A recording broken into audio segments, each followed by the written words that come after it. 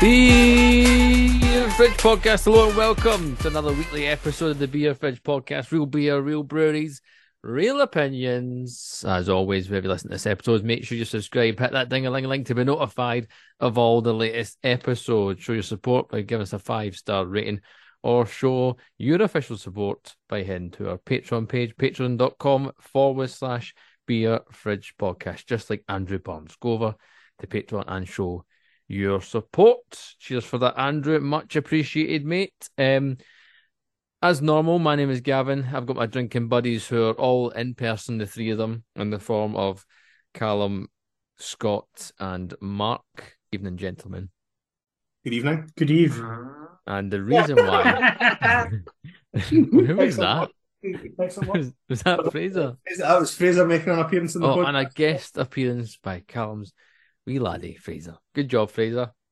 We'll try and keep the swearing to a minimum in the next 5 or 10 minutes until he goes to his bed. Yes, we're watching my tongue, definitely. The big one, it's the big podcast of the year. It's the main reason why you guys are together, not only because you're friends, but because it is time. We have to be, Gavin. I have never liked him. Exactly. It's our annual beer awards in the form of the fridges. We're going to go through a list and pick our best stouts, our best IPAs, Westies, traditionals, and of course the all-important People's Choice Brewery of the Year award, which we'll get to probably near the end of the podcast. So if you're listening just for that, you're going to have to listen to the whole thing to find out where it is. Spotify's got a fast-forward button though, isn't it? It does. It also has a speed-up button where you can just listen to a whole podcast in about 2 minutes. Imagine listening to us on 1.5 or 2. It would just be... We'll start off the fridges like we do with every podcast in general. Go around the table, a tangible table in your guys' instance, and see what we're drinking to start off. Callum, you've opened a new beer. What you got, mate? I have. I received a delivery today from our lovely friends at Beer Merchants. I decided to go heavy on the Belgian beers. I kind of made this as a resolution at the start of the year, and this is probably the only second or third Belgian beer that I've actually had this year. But I ordered a big box full of all different Belgian beers, and I've opened a Pilsner, and it's called Slag. Aye. And it's by Slagmulder Brewery, and it's 5%, and the rest of the beer is they've got an English bit. Smooth, hoppy, unpasteurised Pilsner, traditionally brewed with barley malt and aromatic hop flowers, 2 months matured in our cellar. So it's the real deal. Very good. It's tasting like the real deal. Wow, really malty, proper crisp, and a nice wee bit of hot bitterness as well, but quite light for 5%. I can now pass it. No, this is it's a rarity where you can have a beer and throw it round the table and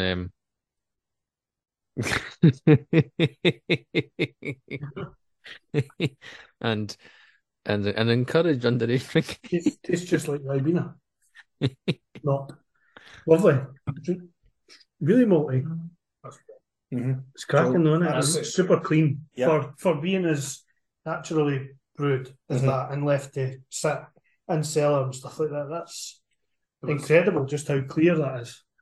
It's coming through like the Pilsner malt comes through at the end, so it sits in that kind of dryness phase where it sits on your palate afterwards. And you're like, dare I say it, when you Hunters of Lager and you have that this isn't what it's like, but that metallic taste, and you think, I need another drink to wash that away. Whereas that sits there, it's not metallic, but it's like just that kind of proper Pilsner malt, and you're like, I really need to clear that. I'll just drink more of it, and then. Very good. So it's brewed in a town called Ninove, just west of Brussels, just next to a wee town called Gook, apparently.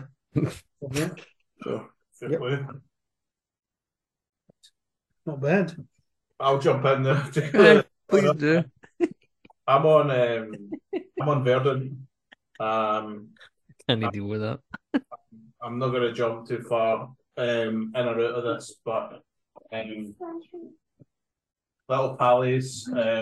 It's we're getting we've got more guests joining us just now. That's all right.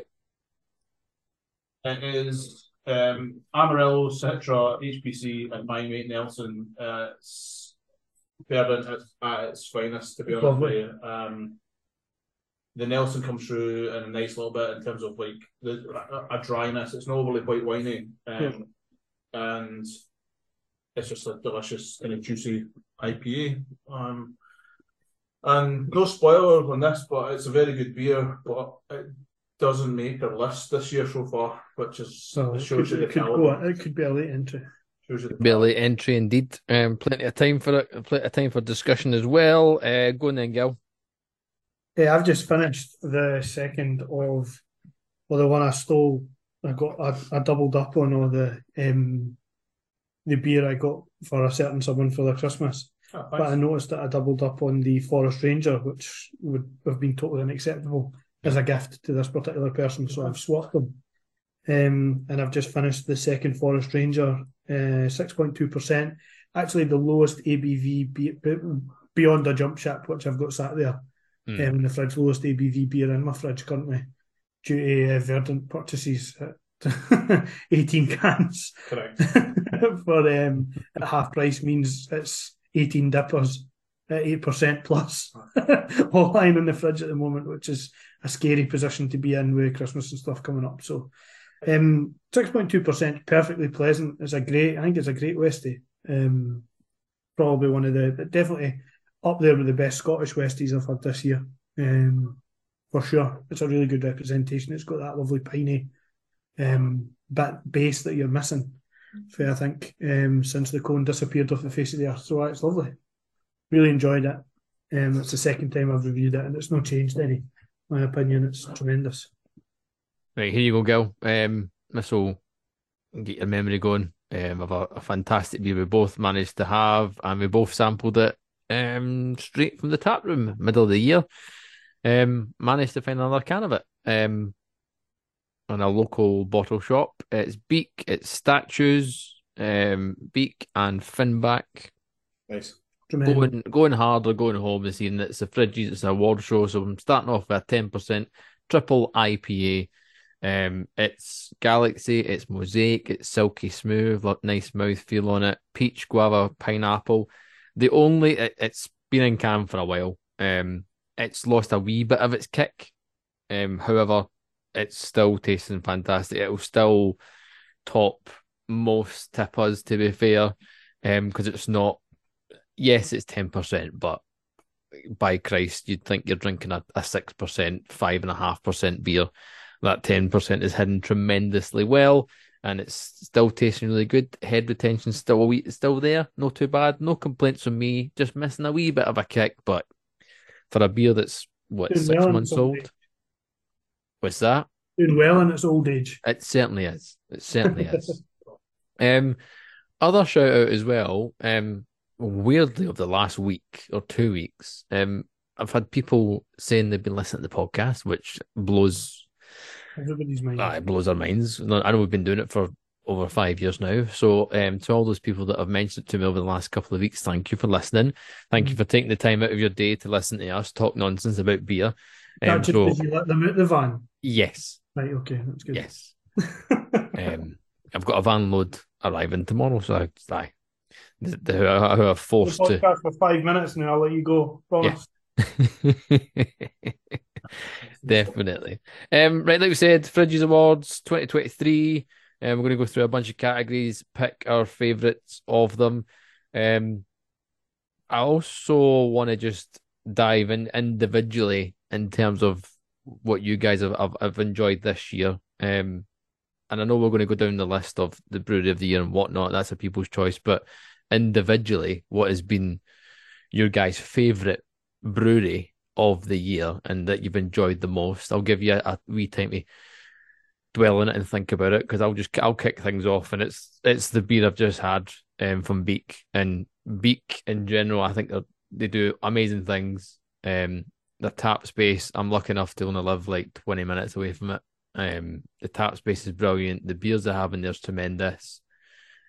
Every time we go there, we'll go there with the family, go there at the weekend, and we'll get good grub. The the food truck things that come in. The food's always amazing. Food's absolute banging, and having fantastic beer, fantastic food, good company, and the view. As much as it's an industrial estate, like the view of the White Cliffs is really nice as well. So, my personal brewery of the year, one I've enjoyed the most is Beak. Cal, you got one yourself? For me, it's Sure Shot. That's all right. So I had a Sure Shot box earlier in the year, and then went to Manchester and sampled the stuff fresh from tank. And one of the beers particularly is coming up in the IPA category. Milson is one of the best beers. Had that in can, and then it's one of those odd, and it just goes to show. I mean, we mentioned it before. When we went into the Sure Shot tap room, we met guys from other breweries there, other brewers, and that's what everybody was drinking. And it's just like an automatic thing. You go in and you order a pint of Milson. Yep. It's just perfection, really is. But yeah, that's probably a brewery that I've not had much of before this year, and then to sample can and keg fresh in the same year, within a few months of each other, it's been pretty special. I'll get to beer trips later on, but that trip to Manchester was awesome. You two want to fight it out? What you go after you, milady? For me, the best brewery in Scotland West this year. Sorry, the second best brewery in Scotland. Well played. This year, for me, has been Otherworld. Nice. Yep. I think they have emerged out a really busy scene in Edinburgh and have kind of carved a nice space for themselves with big flavoured beer. They've done smoked beer this year. They've done like some funky sour beer. Exactly. However, the Nipa and Dipper range, I think they would rival most breweries in the UK. I think the flavour profile and the range of flavours that they've been able to get into beer this year has been outstanding. And for me, it's like you said, Cal, it's a brewery that I probably didn't drink that much of before this year. Mm-hmm. They're a stalwart now when I see them. There's been quite a few. I mean, you wouldn't think doing this 4 years in my case, 5 years for you guys, that there would be that many that you haven't tried, and then to get several in the same year. Yep. Really good. Will be yourself, Gilroy. Sierra Nevada are quite good. Never heard of them. Well, Tennants? Yeah, Tennants are good as well. It's another kind of, I wouldn't say oldie, but having tried a lot more of their beer this year than I perhaps have done in other years, just through a couple of boxes, and I know they got a lot of hype with the old gold tops and stuff like that. But Track are incredible. They're just unsurpassable. Having the opportunity to try Sonoma on cask at the tap room, and I know we're coming to tracks later, but that was probably the best cask beer I've had this year, maybe even ever. I mean, the only reason I never picked them was because I had a track box last year, so it was already one of those that you were like, yeah, they're already right up there. And we were the same. It was in a different order. We went to track in Manchester, and then I got the track box in November, that big Beastia box in November. That you guys got in October. But yeah, I can't agree more with you, Gil. Like Sonoma having that was just almost mind blowing. Like, was it 3.8%? So good, and it's just so fucking good. Like, it's such a. I think it's one of those beers like if you're a proper beer geek, you know about it. You know what it is. It's a good format to try it in. Good glassware, good environment, and it was the perfect pour. Just perfect. It was just even like the. I think they kind of went up a level. I had the box with the gold tops and stuff in it the year before as well, and I thought it was good, but it was that kind of made them stand out. Plus, their box this year was incredible as well. No, see, actually, you made a good. I agree with you what you said there. stepping up, because I had the same. I had a track box last year, and it was good. It was good. I remember I was disappointed that I didn't get a gold top, but I was like all really nice, all really good beers. I had 2 or 3. I know, you bastards. But then the one I had, the last one I had 2 months ago, that box, start to finish, was amazing. The brewery was fucking phenomenal. I agree wholeheartedly there. A couple of honourable mentions that I've had recently. Moonwake. Mm-hmm. Because we massively they massively went up in my estimations as well, because we kind of looked on them with a little bit of sort of trepidation. You know, who are they really targeting their beer at? Is it really that good? You know, they've arrived on the scene, and they're obviously focusing on marketing and social media and everything. Does the beer stand up? And while it might not be setting the world on fire, it's good, strong, you know, that's figuratively as opposed to literally strong, beer, and the space that they've got down there in Leith rivals any tap room that I've been to, and the beers that they produced for the Calabageddon that Scott and I sampled were really, really good. So yeah, props to them. And the other one is the box that I'm currently enjoying is Wasted Degrees. From Blair Athol, way out in the sticks, and really, you know, you've got to brew good beer to try and get your beer out there if you're brewing all the way up in the middle of nowhere. Right. And the stuff that we're getting from Wasted Degrees at the minute is top drawer, really is. So it's awesome stuff.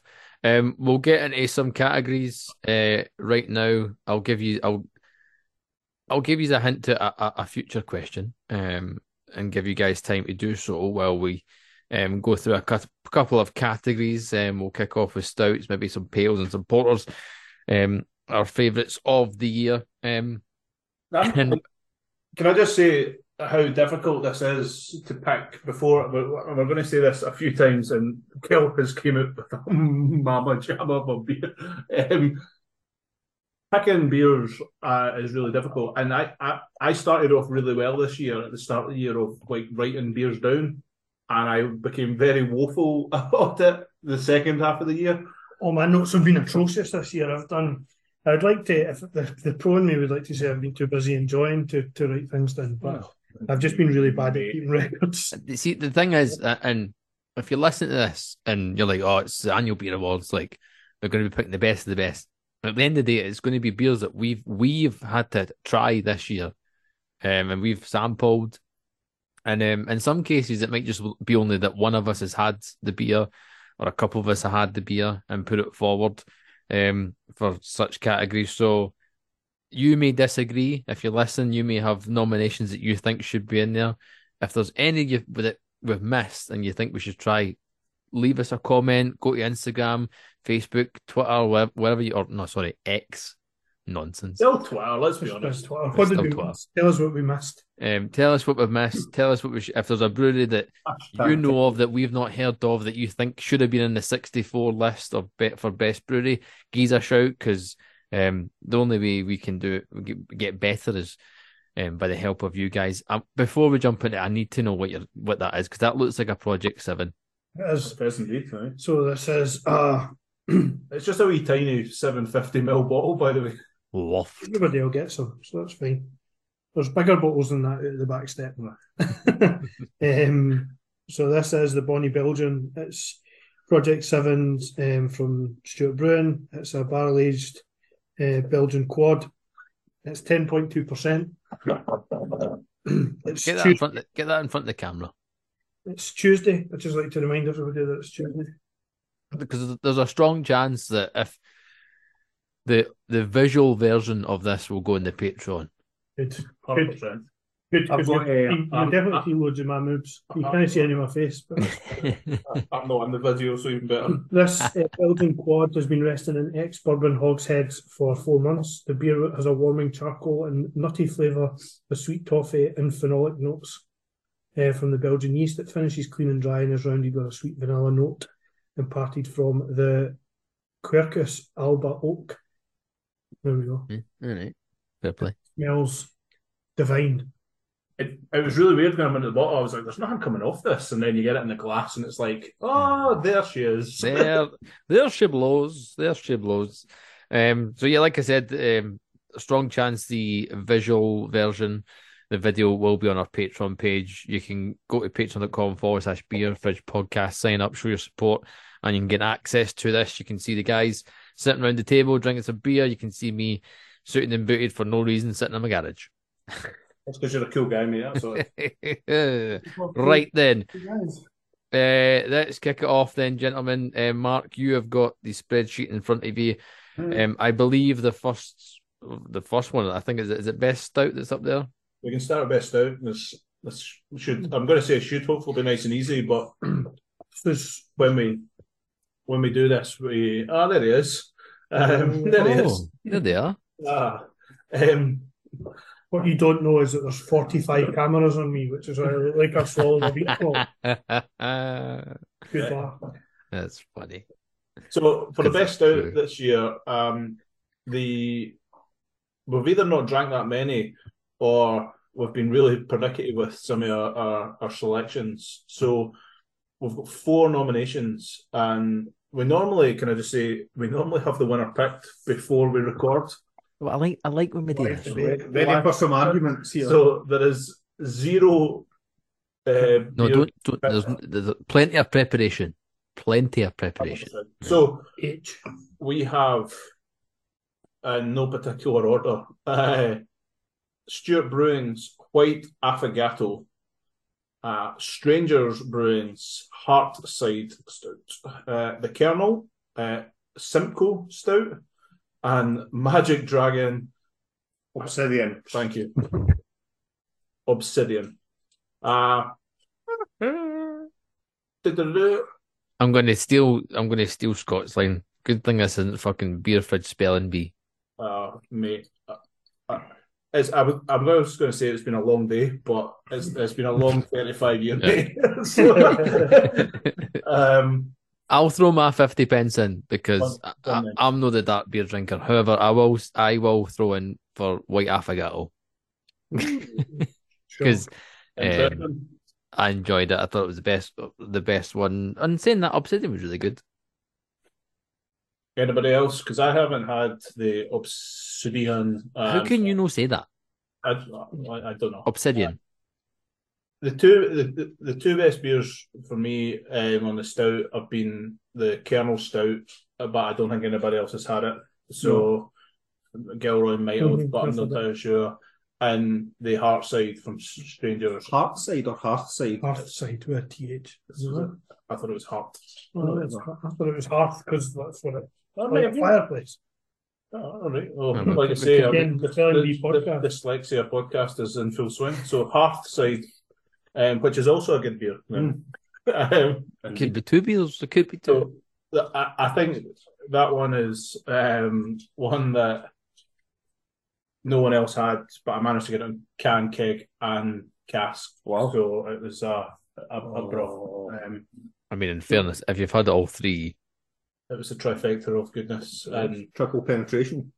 No touching that one. No comment. Nixon was airtight.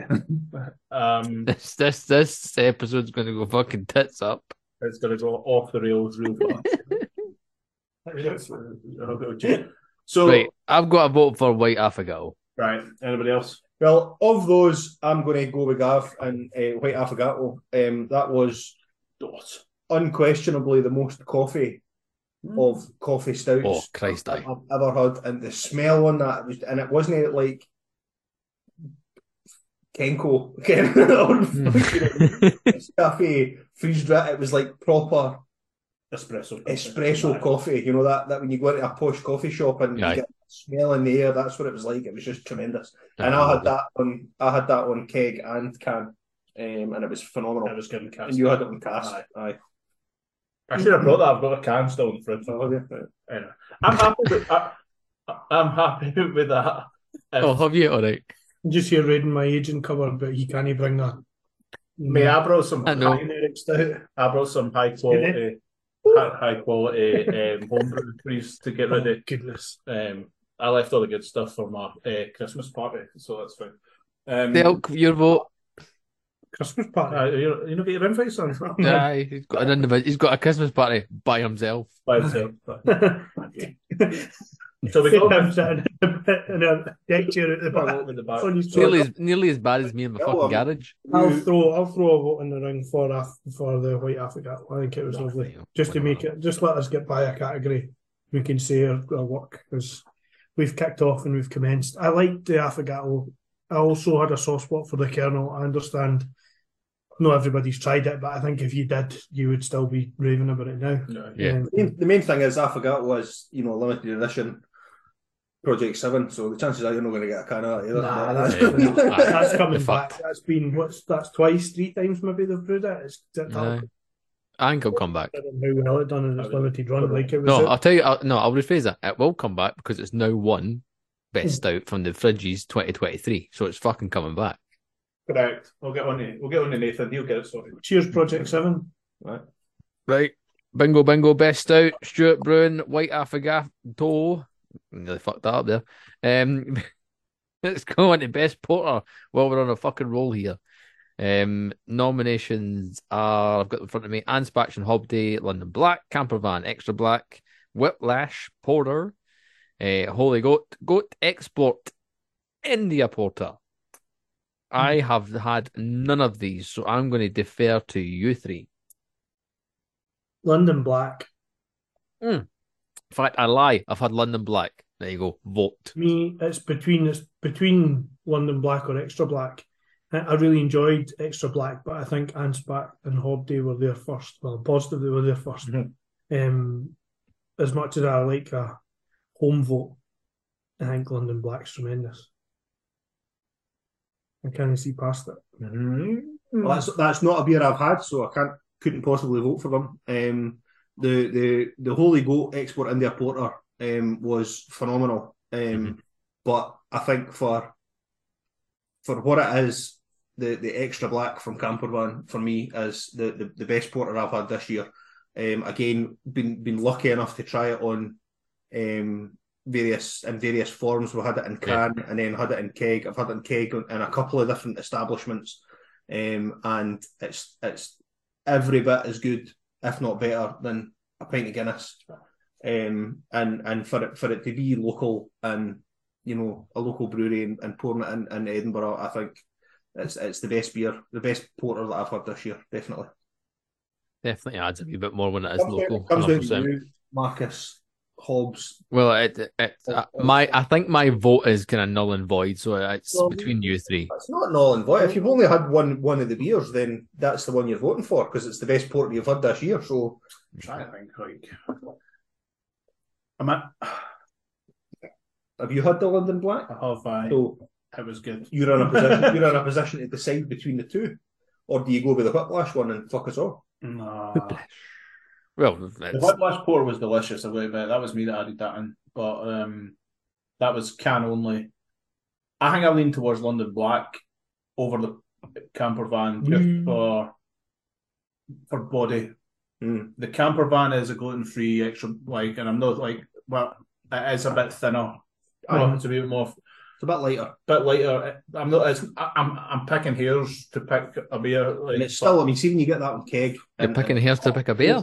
With that. It's like with the creamer on the top and that. I'm going with the London Black because I think out of the two of them, it's the beer I prefer. I mean, then if you look at where it is and it's on its home turf, it's stripping. The Guinness in London's got a really bad reputation, so I don't know. You could say it's really particularly hard to beat them out, but I think for whatever reason, probably down to Anspach and Hobday are doing a really good job at making sure the places it goes it's looked after properly. Yeah, quite selective about where they take it, but it beats Guinness out in a lot of places it's in, and that takes a lot to do that. So exactly, for me, they were the first ones to kind of take them on, and people have followed afterwards. And Campervan is especially considering it's gluten free, it did kind of omitted that for my memory, but it's a great beer. But the Anspach and Hobday just does it slightly. So Campervan are doing that in Edinburgh. Like you're seeing far more taps getting involved. People are understanding it's locally brewed. That Patrick and the guys down there he's a wizard. Like, I know he's got the big ginger beard to match the look and that, but it's the Scottish Gandalf. Yes, Scottish Gandalf. Gandalf the Iron Brew. And the fact that they're turning their whole catalogue gluten free, which is dead on. It's really good to see. But anyway. Shouldn't you have 50% more space? I believe, is it 50% more space or more capacity? More capacity. They're clearing it, their space there to make more room. So tells you something about how they're getting on at the moment. They're desperate for space. Right, so that's where are we now? Where are we vacating to? Is that 3 votes for Anspach then, yeah? Yeah, I think so. We've won. Beautiful. Anspach and Hobday. London Black, Best Porter. Let's do Best IPA. No, let's do Best IPA, and then we'll have a drink swapperoo and see, and we catch up on what we're drinking, and then, like I said, my future question, and then one for you to ponder while we go through this category is your best breakout brewery of this year, one that you've discovered, one that you've found. So we'll get to that. Replay Mark's answers. Replay answers pretty much, to be fair. Best IPA. Who we got? Because this is stacked. This is a big one now. Right, here we go. Otherworld Brewing's White Oak IPA, Sure Shots, Milson. We've got a Dare and a Vitamin C collab with High Water Everywhere. We have Elusive Brewing and their Midnight Oregon Trail, which is the black IPA. We've got Stuart Brewing's Voss IPA. We have Pilot's IPA, their new IPA, just called IPA. We have Beak Brewing and Parade. We have Magic Dragon and Black Tiger, Black IPA. And then we have an Overtone and Pomona Island, Stand in the Way, Oat Cream IPA. So, good luck. Yeah. I've got 2 that I'm leaning towards. Okay, well that's maybe and it goes off. Let's get my vote in early doors. White Oak. White Oak was tremendous. I think it was the best of their beers. I got it. I think I picked it up twice in can, and it was excellent. So, I would love to pick Beak Parade, but for me, it's like Parade is just their core beer, and I think for it to win Best IPAs, it's a good beer. It's a really good beer. I just think having a core beer just doesn't sit right. That's the way I feel about Milson. Like it is, it's perfect as an IPA, but it's their core beer. It's standard in terms of shop. So is that something? Is that something we should be saying as the best IPA that we've had this year? Probably not. Which is why I'm leaning to agreeing with Scott. It fucking pisses me off when beers that I've not had win. Which try their beers. You need to try them. You need to try it. It pisses me off. What's pissing me off is my own inadequacy. It's not inadequacy. It's just there was other beers to try. If you don't know, now you know. So I'll put my irrelevant hat in the ring and say that of that list, the best that I had this year was Midnight Oregon Trail, was the black IPA from Elusive. It was absolutely phenomenal. I mean, the Oregon Trail being a West Coast, to make it dark and have that sort of burnt toast, stouty quality mingled with the piney, resinous West Coast vibes, it was just super special. I mean, it's not a beer that I could session. I don't think it's a beer that I could have loads of in one go. But as a standalone IPA, it was just completely. I don't think I've ever had a West Coast black. Yeah. So it's. I want to shout out the Stuart Brewing Voss IPA because that was really good. I know, Mark, you hated it. I really, really enjoyed that. I don't think it's worthy of winning Best IPA, Also, the Black Tiger was ridiculous. Scott, I think me and you were lucky enough to have it both in cask. Yeah. What was it, keg or cask? I'm sure it was on keg. And then we had it in the big bottles. That's a close second for me. Mm-hmm. I go Otherworld and then Magic Dragon. That's my two there. So I think Black IPA next year should have. Yeah, it was cask. It was cask. You're right. I've done it twice. I'm sure I said it was that the other way around before. But I think Black IPA next year will be a category to itself because I agree. The IPA itself, and we've got a few in there, like, because let's be honest, cold IPAs should hit in there. And you know, it's such a huge area. But then at the same time, there's Cremo. There's like we could go forever.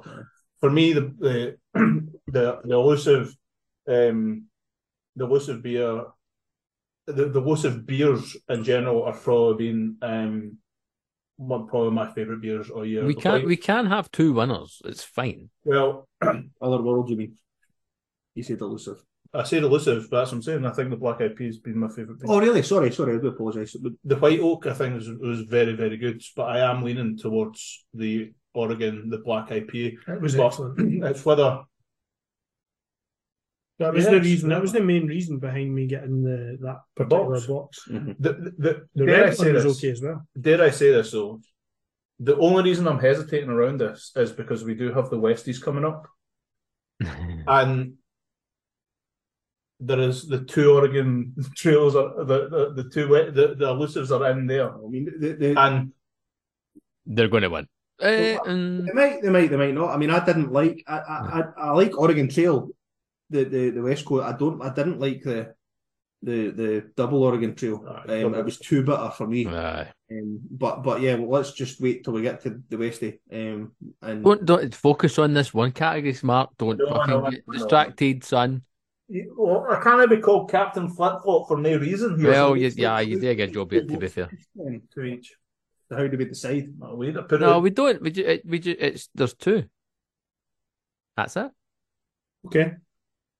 Bingo. There you go. Done. Otherworld, White Oak, and then elusive Midnight Oregon Trail, Black IPA are our two best IPAs of 2023, which I don't think is a bad thing at all. The good thing is they're different. They're IPAs, but we're like you said, we probably should have a fucking Black IPA category. Well, we do Black IPA, and the Oregon Trail wins that, and Otherworld wins IPA.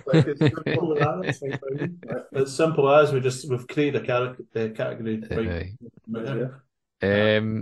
Have you guys are still drinking what you're drinking? Yes, correct. Bingo, right, cool. Spots on it. It's fabulous. Still doing well. It's not boozy. For 10%, it is not boozy at all. The caramel, it's like sticky toffee pudding. That's a really good way. And just remind someone who's been listening and maybe got sidetracked and was too involved in listening to our debate, the name of the beer. This is called Bonnie Belgian, and it's Project 7 by Stuart Bruin, and it's their barrel-aged Belgian quadruple, 10.2%. Oh. And it's malty, sweet caramel, toffee, bananas. It's absolutely fabulous. It really is. But as I say, 10%. It's hiding that phenomenally well. Sounds good. As I mentioned, talking about kind of future guests and breakout breweries of the year. Obviously, we're lucky enough to most weeks to be talking to some of the best breweries in the country across the UK, England, Ireland, and Wales, and we've come across a lot of new ones, especially in our travels. For you guys, what's been your favourite breakout one? One of you is going to probably steal mine, which is absolutely fine. I'm going to go no, because you went first last time. Oh, right, sorry. Scott, you go first in case you. Where are you going to go left field? Nobody's stealing mine. Are you going to go left field to Blair Athol, or are you going left field? Are you going Blair Athol? Going all the way to Cornwall. No. Oh, okay. I'm looking forward to it. Then go then, Scott. Adding in stone. Breakout. I say the word breakout. It doesn't necessarily mean it has to be a new brewery. New to you. I think I'm going to go there. I think Wasted Degrees have been unbelievable. Mm-hmm. They're obviously technically in the middle of nowhere, although I know they've got planned released. Almost as if Scott wasn't in the room when we had this conversation 5 minutes ago. Shot caller. But I'll get to say them again and bring them out for nowhere. We'll just do double votes for everybody. Yeah. I think Wasted Degrees have been amazing. For having tried them in Drinkmonger a couple of years ago, and picked them up as a bit of an oddball American style IPA in an American Pale Ale in a 750ml bottle in Drinkmonger to the hammering out cans and selling it basically as they make them for everything that they've got such a good variety now. Obviously they're in Bruiser, as Callum's is now enjoying. Yep. Pretty much as we speak, but earlier on, and they're just doing really well. They're going to open up a new brewery in Pitlochry proper, hopefully soon. I've seen it was on Instagram, the plans and stuff they've got for it, and tap room and everything else. They're already well served, and the pubs there, the old Watermill's it's stocked with fresh Wasted Degrees all the time, and it's a lovely cask pint as well in there. Haven't tried it, and they're just doing really well. They've managed, again, a bit like Otherworld, they've carved themselves a niche. They've got a solid space, and they're looking to do things properly when it comes to tourists and drinking locally and stuff as well, and get themselves a proper base in Pitlochry, which I think will only see them go from strength to strength. They're in all the best hotels, so they might as well business on the high street as well, or close to the high street at least. And obviously they're in a great place to get a hold of barrels and things like that as well, which is really exciting when they've got the space to do some aging and stuff. Exactly, yeah. Right, definitely. A wee collab with Edorador, the smallest Scotch whisky distillery in Scotland, would be phenomenal. It would be lovely. That would be really cool. Go on then, Delk. Obviously, I mentioned Otherworld earlier, so I'll... Is there any breweries for Glasgow you want to broken it this year at all? No, East Brewery? Is it East? North. Southwest. Northwest, Dark Rev. Cunt. Dark Rev. Oh, really? I find that surprising because you've slated. Because I have such high expectations, because when they've done the beer properly, it has been. You've really enjoyed it. I knew it would be you that picked it. Was that yours? Aye, I'm the same. You know, I just think what who's us listening to you? Is one of the best beers they've done this year was the wheat beer. You know, and it's that style that is kind of taken over the second half of my year, basically. So I just think that when they do beer right, it is incredible. And I kind of hold them to a higher standard. That's why I've been so critical of some of the beers. I'll latch on because it's the same for me. And the reason I found them was through Bruiser. They started being a part of Bruiser. They did a big box, got the box. The beer was from start to finish. Every single beer I had was really, really good. I loved the musical influences of the kind of I can't remember what the fuck called. It was the Hey Boy, Hey Girl, Superstar DJ stuff. Here we go. Chemical Brothers. Thank you. That was brilliant. Like Superstar DJ was brilliant. Here we go was amazing. Here we go was the one we had at Manchester on Kent. Yeah, and then again that's the other thing. Like IPA, that was phenomenal. Yeah, sampling them at Manchester, that was amazing. It was brilliant. Their West Coast was really good as well. The So LA, that was quite nice at 4.5%. Nice light West Coast, but bitter enough, especially for that kind of ABV. And I love the vibe. I've been lucky enough twice on my travels with work to stop off at the tap room in the brewery to pick up some beers, see the space. The space looks brilliant. The brewery is fantastic. Not a ton of space, but they've got enough. And I can see them just going on to bigger and better things into 2024. So yeah, I totally agree with what you're saying there, Mark. Some good brewing pedigree from the UK as well with James and that, let's be honest. Yeah, 100%. I'm saying something about Sure Shot, but sorry. But at the same time, built into heritage in terms of like UK brewing and try to do things properly and correctly and all that, so fair play. Yep, therefore. Right, go then, Cal.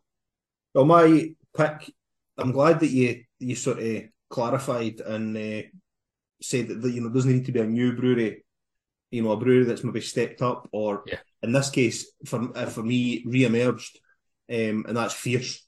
And I have to say that we had them on the podcast a few weeks back, and very candid and a good discussion about our, preconceptions about where they had gone, and I feel as though they've turned a corner as a brewery, and they're continuing to churn out the solid core beers, and we'll have to often take a minute and remember on this podcast, who's this beer for?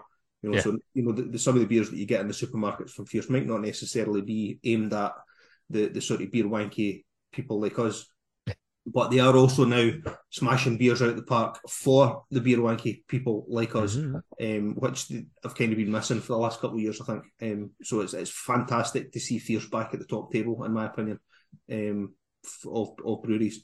There's not a bit there that you've said that I disagree with whatsoever.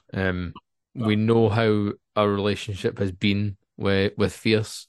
Initially, when we started the podcast 5 years ago, or over 5 years ago, we're massive Fierce fans. And it dipped. But that's just because, like you were saying, Gilroy, with other breweries, we hold Fierce to a really high standard. And in fairness to them, they were just getting their shit together in terms of moving the brewery, just getting shit started, getting through COVID, and it feels like now, Cal, like you said, you feel bad. You feel bad for kind of judging, but they did fall off the radar over that period. For me, but I'm, as I say, I'm happy to see them back fighting. Probably been a calculated. As Peter Crouch would say, back stronger. It's been a calculated decision, isn't it? Mm-hmm. Absolutely. It's been a decision, and they know that listen, we could take a bit of a hit here and need to take a bit of not a back step, but I would say just hold ground, aye. You're talking about a back step within a really small like group within the beer drinking community. Exactly. Let's be honest, and yes, we're probably the ones that will shout loudest about it, and which will have an impact on reputation and beer style and all that kind of stuff. However, by then punting out, fancy juice X, Y, and Z. Coneswell,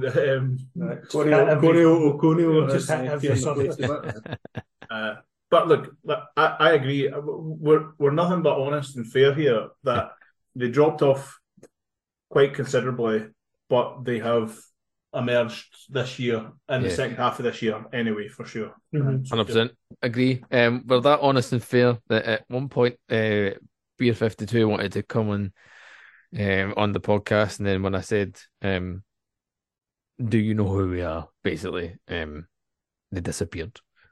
Fun enough. Well, right, let's get back onto the awards. Next up, if I stay on the same page on your spreadsheet, Mr. Delco, we go to the best pale.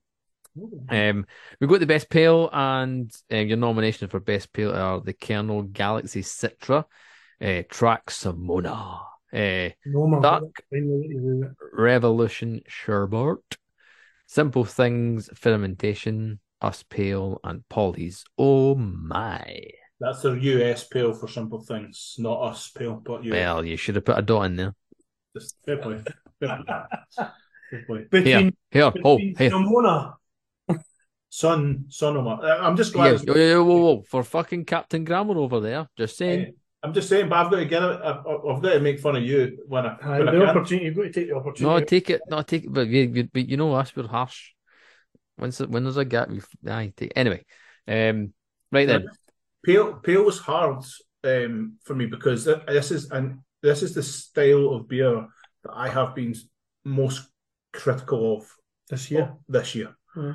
And I think you expect quite a lot for your pales, don't you? But people are doing them well, right? But let's be honest, like there is more fails than definitely hits. Aye. Because it's easy. Such a style to go for, in it. It's 4.2% pale is super. Well, I know we've got a special category for it, but it's supermarket fodder, in it. So to make yourself stand out in that space, you've got to command the type of price that you want to pay in a bottle shop. There's no much difference between. There's 50 pence in it between that and going for a proper IPA. So stand out. There's only a few, and a lot of them are on that list are the ones that are the reasons why pales still deserve a category and still get in there. Alan, what's your vote? What you thinking? Sonoma. I'm in between. What it is, a 3.8% pale, and I mean I've said it already. Perfection. It's just the perfect pale ale. Yeah. Can I throw a spanner in here then? Because are you going to tell us it's not pale? No, it is, but it's their core beer. That's all right. We've used this argument already. Yeah, but that's fine. I've used that. Core beers and pale are all right. It doesn't have to be special. It just has to be really good. It has to be good. Consistently really good for me. Okay. This is the category where a core can come in, I think. Okay. They're an IPA. If it's Dipper, Tipper, or Quipper, or any of the big... But we said that for IPA though, Scott. I didn't say anything. We said... Well, Otherworld that won didn't have core beers. Yeah, but Melson's a core beer for sure. This is why we could... But we're in the pale category. Okay. If pale, who are you picking anyway? You're saying what's the most popular style of beer for a core beer? Well, it's pale. Right, thanks. Or lager. Sonoma. Fair point. My vote's the Kernel because I don't think anybody beats the Kernel when it comes to a pale, and the Galaxy etc. for me was perfection in a. The opportunity for the Kernel was the stout category and they missed it. So. No, I don't know. But like, what was the Kernel opportunity? No, Sonoma I think's a winner by the sounds of it. But I'm just throwing my 50p in here. Your sizable war. If I tell you my number 2. Don't talk about jobbies on this podcast. The gubbies. When you last went. My second pick was the Kernel Galaxy Citra. But my first pick is Sonoma. There we go. 3-1. It's simple. So good you even said it right. Sonoma. Fuck yourself. Sonoma.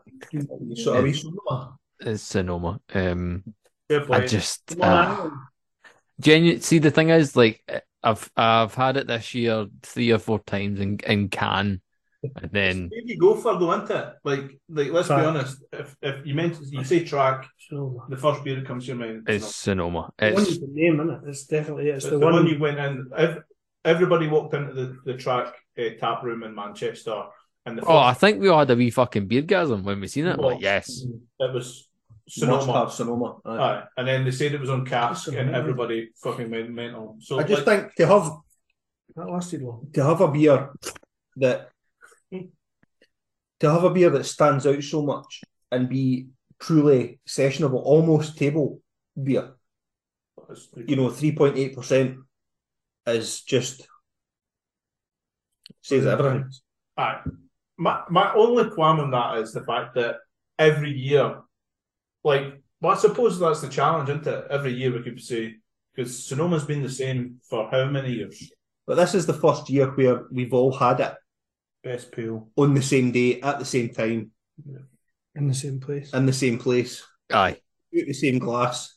Spitting into each other's mouth. Tasted just as how does that taste? There you go. Almost so good. I almost collected my deposit the following morning. Behave yourself. I bet it would have been better than Tenants anyway. Well, that's true. Right, that's But that's the pint. Like even with the beer festival, if you were to ask me what pint stood out, it was the Sunshine sitting at the back of the brewery, having a blether, having that pint in that glass. Mm-hmm. I see that. We'll get to it, like you said, later on, and that the Manchester trip is one of the best. Easy. Right. Best dipper. Double IPA. Go on then, Mark, talk us through this because this is fucking hard. Well, you say it's hard, but I think it was decided. It is decided, but the other one, I've got a can of it sitting in front of me, and I've had about 12 of these. So double IPA, we've got Missing Links, Baboon, 8%, Other Worlds, Kelpies. I think it was called Kelpies Curse, or it was the Kelpies Double. I think I can't remember the name of it. The Westie though, so doesn't it? It was a double, but the Kelpies Curse was the double IPA. Oh, pardon me. We've got the Track and Finback, Neighbourhood, 8.4%, and then we've got Verdant's Travel Rugs, which I'm guessing is the one you're talking about. I'll just start off, right? Verdant and Overtone, correct yourself, Sunshine, what is a fucking phenomenal beer. I've had too many of these. I think I've had about 15 or 16, I'm not gonna lie. However, if I'm like, take out the situation that it's Overtone and just go, what beer was the better beer? Track and Finback and Neighbourhood is fucking mind-blowing. It was very good, and Cammy, cheers buddy for hooking me up. And I did trade him Travel Rugs as a like, I thought, like, here's one I've had that's very good as well. We'll do a trade. Aye, fair trade, like. Can I say though, you should have given 2. You just hyped the total piss at this beer, like, and we had a good boil. No, right. Before you say that, I'll say to you as a comeback, is you had it like fucking 4 or 5 months later. Oh, okay. Oh, wasn't it? Like 3. Oh, 2 months. A few weeks. No, it was no. You got yours. You got yours in the October track. I've 2 boxes ago. I had mine. Right. I got mine if in no the 3 box, and you had yours a couple of weeks ago. Well, the weekend there you had yours. You're meant to be fucking backing me up, you knob. Well, he's going to vote for that, so I'm going to vote for it. I felt like it was a really incredible beer. Right. My only criticism of it was I haven't drank that many doubles this year. As like, however, the 440ml can got quite tough going. Really? Aye. I felt like it got a bit claggy at the end. And I had it ice cold, and it was nice. And the flavour got better, as in like the Nelson came out as the warmer. Next question is, how long did it take you to drink it? Not that long. Not that long. Is it a normal like 15, 20 minutes, or was it a good an hour? No, it was probably a good 20 minutes number. Half an hour maybe at the most. I think mine lasted fucking 2 seconds. It was really good, and I'm going to invite Cammy and that on for Ilkemy because we had a really good chat about it when I picked it up for him because he bought like 8 cans, so he's had it like diagnosed. Yeah. Oh well, I'd love to. Can you get Cammy, get yourself on? So we'll do that maybe in the new year where we can, we'll do like a wee secret, but a wee Patreon episode where we just break the beer down because having a brewer describe the beer, I had him and Stephen and Ryan, the 4 of us were having a conversation about it, but Stephen and Cammy had both tried it, and it was really interesting. So I had you guys explain it to me before, and then I had them explain it to me from like a brewing point of view. And it was like you were reading through a completely different textbook. It wasn't. But it was really interesting, and like, so when I was like, I'm going to have to, like, that's why when I sent you the picture, I was like, I'm not in the frame of mind now to drink this and do give it the, like... We're like, hurry up then, come on. Well, I posted it saying I've collected it, and then within 4 seconds I go, well, what do you think? What do you think? What do you think? And I'm like... I'm driving. 5:30 on a Thursday. Drink that fucking... See, for me, though, the thing that stood out was it was the balance of I'm saying the balance of hops, but the overall kind of Tithios. It was again, I got a bit of a science lesson from the boys about it, and that was quite interesting. But for me, the bit I really enjoyed about it the most was how complex it was. It wasn't like just straight to your face, like boff. It was quite boozy, but the booze was kind of hidden really nicely with the hops. See what would actually be like really, really interesting is like, right, let's take if you took the thio aspect out of the beer and you just went, whatever, I don't know how you would replicate without the thios, but if you had that against the travel rugs and then went like straight dipper without thios, if that makes sense, and then you did it. But for me, it was the thios that elevated the beer and made it just put it on a different level. And it's I'm actually really envious of Cammy, the fact that he had like 5 or 6 of these fuckers. So and I don't want to I would rather Cammy explain it because but obviously with the it was the Phantasm that was in there, which is the grape skin that is replicated from the Sauvignon Blanc grape, right? And so with that, like it was kind of balanced out with that, so you were getting all the kind of the tropical and the citrus flavor. But I felt like that was like it was really powerful to begin with, but the winey aspect, like from the Nelson and this it just elevated proper grape. But it's quite interesting. Like I'll leave that. Like I think it's the best dipper that I've had this year. Like I say, I haven't had that many. However, it's very good. Honestly, like getting, and this is Mark's thinking for next year is we get 2 or 3 brewers in the room and we go at it, because I know, Cammy, you've still got a couple of cans, and I know you'll be listening on the speakers in the brewery at some point. Cammy, hold a can, and we can have a proper combo again about it. It's like I've got 1 can of travel rugs right here. I've got a can of travel rugs through there, so which I'm ready to open very, very shortly. So it's unanimous then. I think so.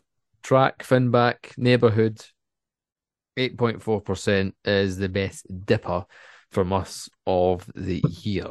Honourable mention for a classic, because I got it in my Verdant box. Unconventional Tactics is still unbelievable. Yeah. Very good. I've tried. I've got a few. Like I said, I was telling you guys just before we hit record, I've got a fridge full of Verdant dippers at the moment because of their Black Friday half price sale thing. I guarantee. How much are we next year waiting for Black Friday now? Oh, 100%. Tremendous. Just to sit and wait for a wee tiny bottle here. Oh my! Like you need, like, Callum, you're gonna have to put that in front of behind the speaker, just so in front of the camera at least. So, like I said, for our Patreon members can see that. Is that an Anchor number? It certainly is. I've not got midget hands. That's the full Magnum. So I've been keeping it. Hold on. What year Magnum is that?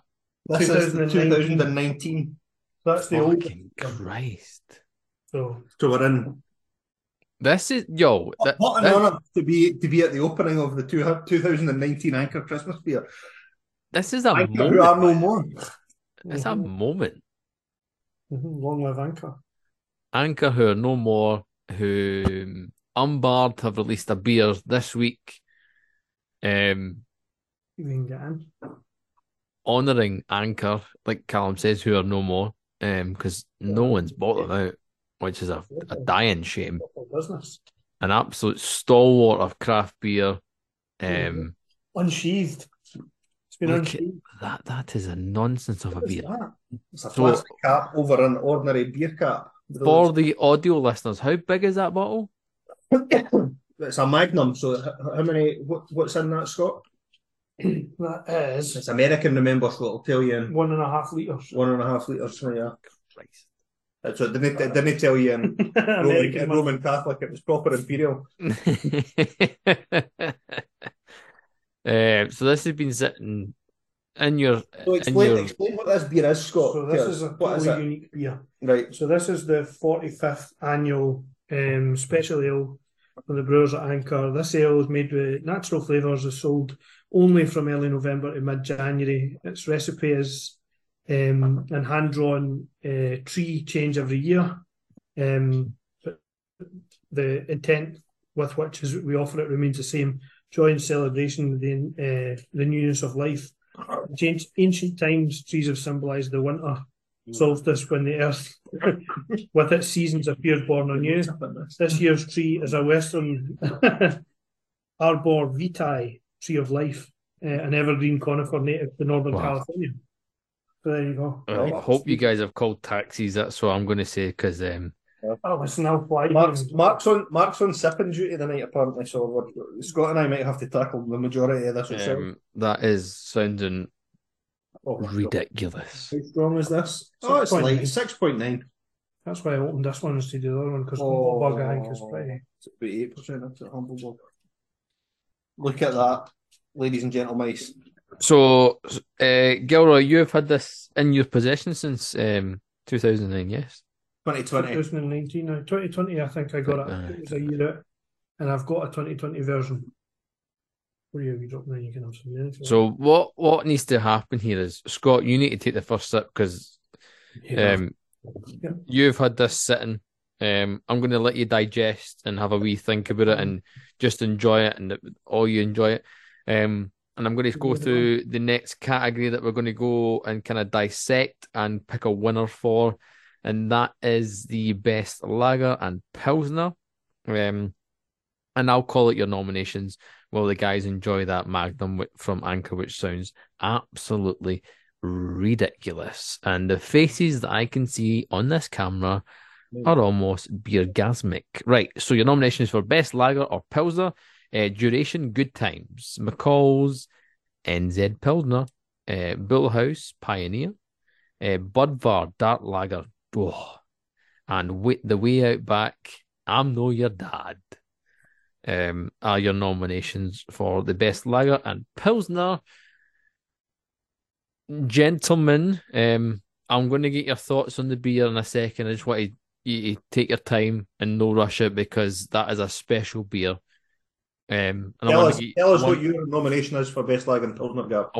Well, for me, it's between two. It is easy between the Dark Lager from Budvar or The Way Out Back, I'm No Your Dad. I think because I've had it more and I've enjoyed it more, and just the pour of the beer is just ridiculous. Gil, me and you have enjoyed it a couple of times down in London. For me, it's as daft as it is. As somebody out of the four of us, it's probably the biggest lager drinker of it us all. I think it's the Dark Lager from Budvar. It was excellent. I thought it was absolutely tremendous. I know Budvar have obviously got the right pedigree anyway, being the original Budweiser. Better than that American muck. But the Dark Lager, I love the Schwarzbier in Germany that I've had a few times. I've been lucky enough to go to Berlin a couple of times. Yeah, it's tremendous. And the Dark Lager is just a great representation of that kind of style of beer. It's got that almost slightly kind of charcoal hint to it. It just gives a lager a depth of flavour that you don't normally get. It's got that kind of depth of flavour that you don't... You're expecting clean and crisp, and it still has that, but it has that wee bit of depth that just makes it super Moorish. Very, very good. Is that a second vote for that then? Yeah, it's between that and the other one. I would give a really big shout out to because they were a total new one on me, and one I'm definitely going to go back to was McCall's. Yeah, true. Their New Zealand Pils was an excellent example of that style. New Zealand Pils is a bit of a kind of... It's a good hybrid when done well. It's excellent. It's got that bit of... It's almost one of those ones you'd want it as like a cold IPA or something. You're looking for a bit more of a kind of hoppy hit, maybe. But it's a very good representation of that particular style. However, Budvar's different class. See that one? And I've never had it on tank yet, but that on proper tank would be really good. Mark, you're nodding there. I agree. That my beer, that my Pils and Lager of the Year was Duration all year. Right. It was a sneaky win. I had it. It's a light lager too. It's only like 3.5%, right? But I had it written down earlier in the year. And I says, if anything beats this all year, like I'll at the fridges, I'll basically defend this beer because I thought it was just perfect representation. You know, obviously, I'm speaking lager all day, every day, right? And I think it's just an unbelievable beer, and from a brewery that I think is, it'll be like if you were doing ones to watch for next year, that's one for me. That's for sure. But the Budvar Dark Lager is incredible. So I just want to confirm your vote, please. Budvar. Right, Roger. Go on then, Cal. It's unanimous already, but so it's a moot point for me. So my vote's going to go McCall's New Zealand Pils. For me, that I think that's of that list, it's the best because I didn't have the Budvar Dark Lager. This year, no, I didn't manage to get it. You were too busy. You were on a beeline for all the fancier items. But I suppose you were. I suppose there definitely was a Budvar bar. Budvar bar. Yeah, that's fast 3 times. Budvar bar. So of the ones that I've had on that list, it's the McCall's for me. I think, as Scott said, they're one of the breweries that we probably should have mentioned. We were talking about Breakout and stuff, and that style is one that's often missed. The New Zealand Pils for me, but yeah, that one was tremendous. So my vote, McCall's New Zealand Pils. No, they're doing good stuff. McCall's, but it's 3 votes, to 1 in favour of Budvar and the Dark Lager. Tremendous stuff. Winning Best Lager Pils category. Delk, are you putting greens on these? Because I can't do it on my phone. Just to verify what one's actually won. Would be fantastic. It's updated. Lovely. Right then, let's move on to. It may as well be called fucking the best fucking Mark beer at this rate, in the form of Best Westie.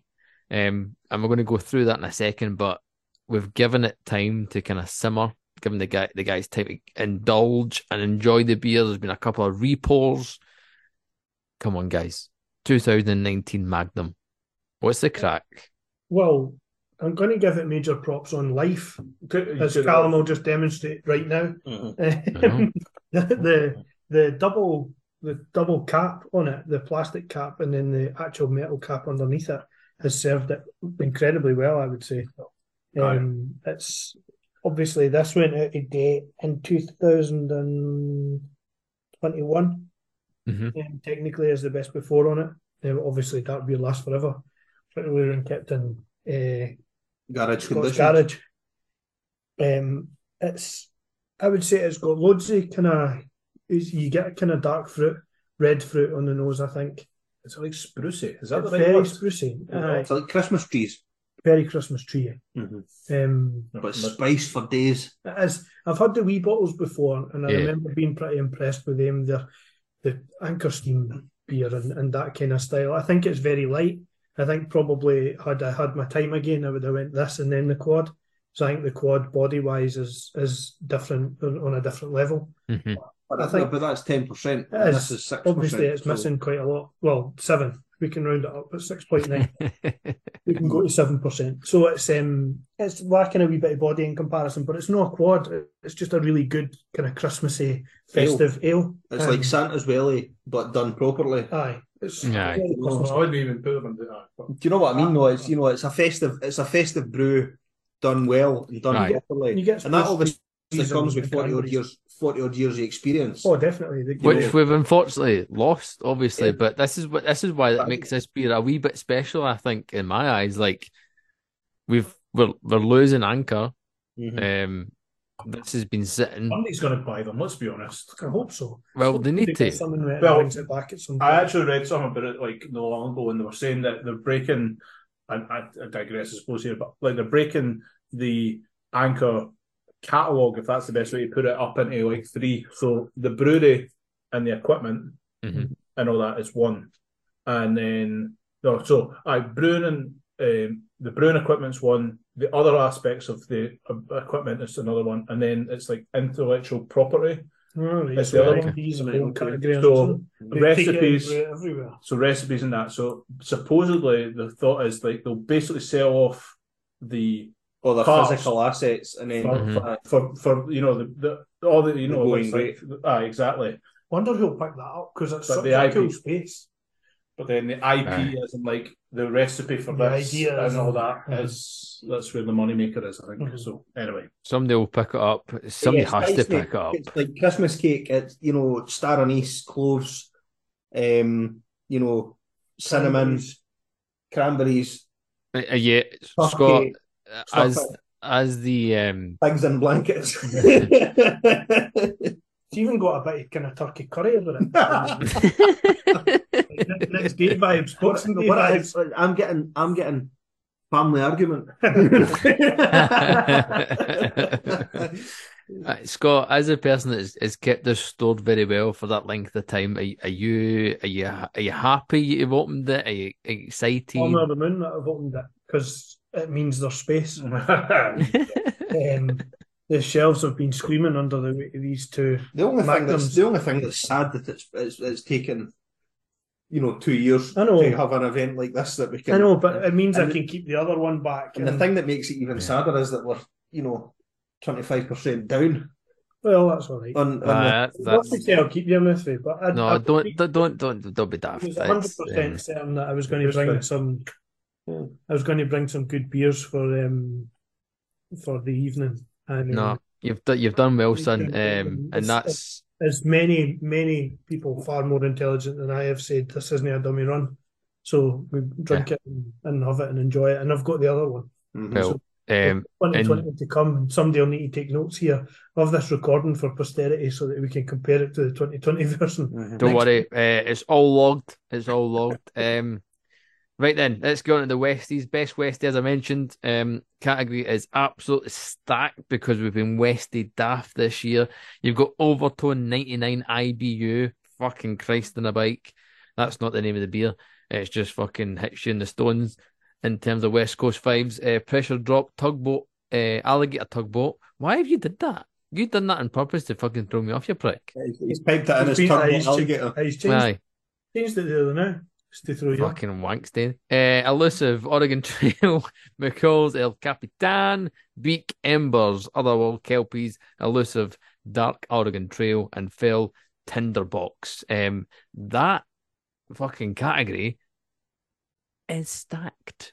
Last. Can I just say it is the best? It's the best style of beer. So it's been a good year for Westies as well. People are starting to do it properly and take it serious, and not. I quite like that it's I would quite like it to go back to its full height, but I would like it to be there. Like if I look to my left, easier for the people that know without them having to hunt for it too hard. Everybody that's good to do a good one, and then just leave it at that, and just leave it for the people who know. Exactly. So literally, to my left, I've got a shelf here that's got beers and whatnot.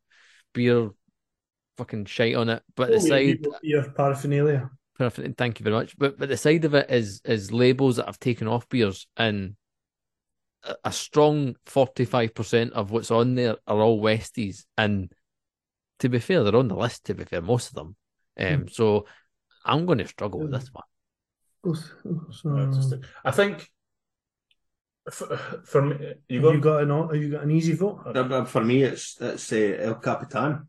Oh, okay. Purely because when we were all there, we all tried it, and comparisons were made. comparisons were made to. Oh, are you talking about the old school fucking bad boy? Comparisons were made to El Conio. I remember that. And we wouldn't throw comments like that about willy nilly. So it's Right. I would need to go back and listen, but I've got a funny feeling, and I could be wrong. And like I said, I would need to go back and listen. I feel like there's a strong chance one of us said the exact same thing about Tinderbox from Fell. We did. There was cones tossed. Mm-hmm. Yeah. And the cone has this now mythical yardstick. It's this beer that will never be had ever again. Yeah. So I'm quite prepared to accept that what we think of the cone in our minds is probably not quite as good as it actually was. It's probably like I don't know. I still have dreams about the cask cone. Yeah. Oh, yes, but I mean, I have to clarify that I had the two elusive beers. I had the El Capitan and I had the Tinderbox by Fell, but that's the only ones that I've had of those. Your vote's going to El Capitan. My vote's going to El Capitan. Roger, right? We'll go with Mark. You're going to be last on this, obviously. Go on then, Scott. This is fucking. This actually might be the hardest. The hard one. I think 99 IBU was a good concept, but it took me back to it was almost between the IBU race and Brett. Yeah. That kind of style. Just died. Right. You know what? I'm going to go Kelpies because I think Kelpies was a really good Westie example. And I can remember it being good. Otherworld were good. Fell gets a good shout, and Elusive, both Elusives get a good shout. But I think Oregon Trail's core. This is not a core category, so I'll just flip flop right back again. I've got my full floppers on. No, what? That's changed my list when you said that. Aye. Fuck. Honestly, that's the biggest pile of bullshit. What's bullshit? This flip-flop bullshit. Of what? Of what? Pale is an acceptable core category, but everything else isn't. This year's the best. Lager core's that's an acceptable core category. IPA, no. Because there's too many cores. There's too many core IPAs. Honestly, an IPA goes to 6%. Mate, it's your podcast. We can do what the fuck we want. What I'll do is I'll draw the lines wherever I like. Yeah, the talent just draws the lines. Well, they want, it's fine. Scott, confirm your vote, please. I'll go for Kelpies, please. Thank you. Kelpies for 18,000 points. Everybody getting one vote. Everybody getting one vote. Can I just say though, I'm pulling 100% pulling Westie rank here. I think Mark's vote counts for 2. I'm gonna have to say, I'm gonna let you go, Mark, before me. The best Westie this year, and it's for me, there's been really good ones, and I think El Capitan was a very close second, but the Oregon Trail is the best West Coast beer this year. On its own. I'm so glad you said that, by the way, because that was my pick, and I was like, I don't want to fuck up here. The OG or Oregon Trail, no messing, didn't fuck around with it, just straight up, tiny. It's good beer. Resinous, it makes me feel good about my West Coast tasteability, is that I was able to appreciate that beer and enjoy it, but it'd be West enough for you to enjoy. The double was brutal. Is that almost a bounce back ability? Well, aye, but bounce back ability. West Coast ability. West Coast ability, you're right. But the double was too much. Aye. I mean, it was almost too much for you. It was tough. It was tough going. But 440ml can of that, it was like bleach for me. Aye. It wasn't pleasant. It wasn't nice to drink for me at all. But yeah, the original Oregon Trail is a fantastic beer. If I go through my list, It's number 1, Oregon Trail, 2, Pressure Drop, Alligator Tugboat, 3, Overtone 99 IBU. Is my top 3. I mean, the third one could be Embers from Beak, because that was a really good kelp. The thing is, see, the daft thing, every single beer in that list is fucking good.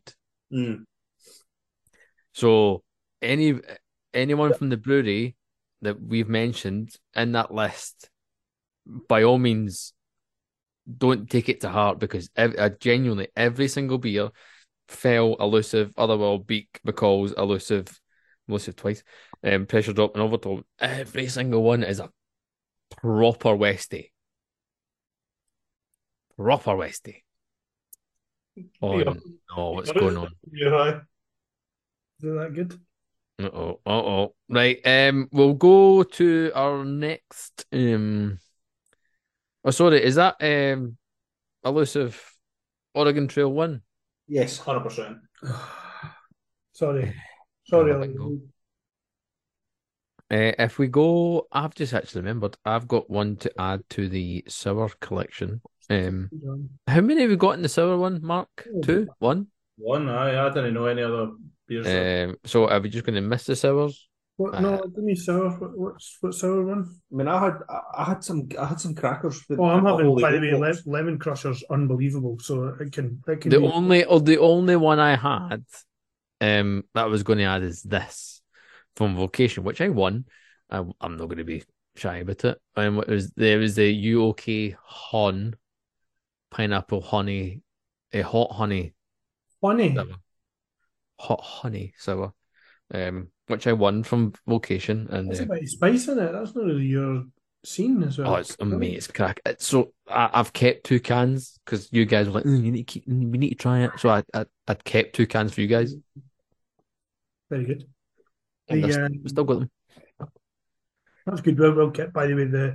I'd been keeping the Lemon Crusher because it looked like an aging bottle. Yeah. Setting it to one side and just keep. Was that Asian or Asian? Aging. 100% aging. Although it has got that, and talking about, it's got that kind of yuzu almost to it. It's proper. It was like, you can tell somebody's been sitting peeling or zesting Sicilian lemons, like we had spoke about with the kind of, was it the hard lemonade that had that?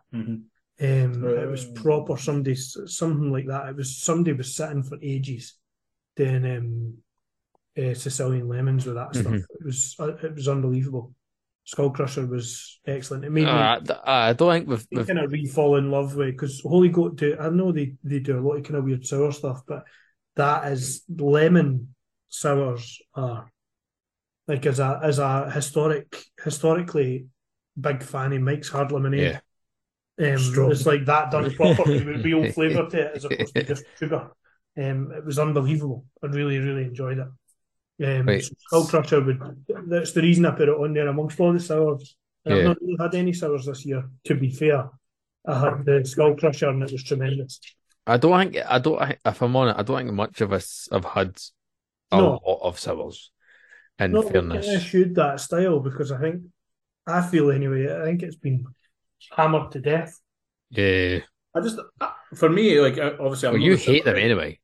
I've drank quite a few Berliner Weiss this year because Lindsay's got stuck in here. Yeah. So there was a few of them that I would give like some really good mentions to, but I don't know. For me, it's just the style. I've just kind of stayed clear of it this year. Just what we'll do then, we'll jump into a few more categories in a sec. I think it's a good time as well for us to look forward to 2024 and just have the answers are potentially going to be exactly the same as what we've said in terms of breakout brews and stuff like that.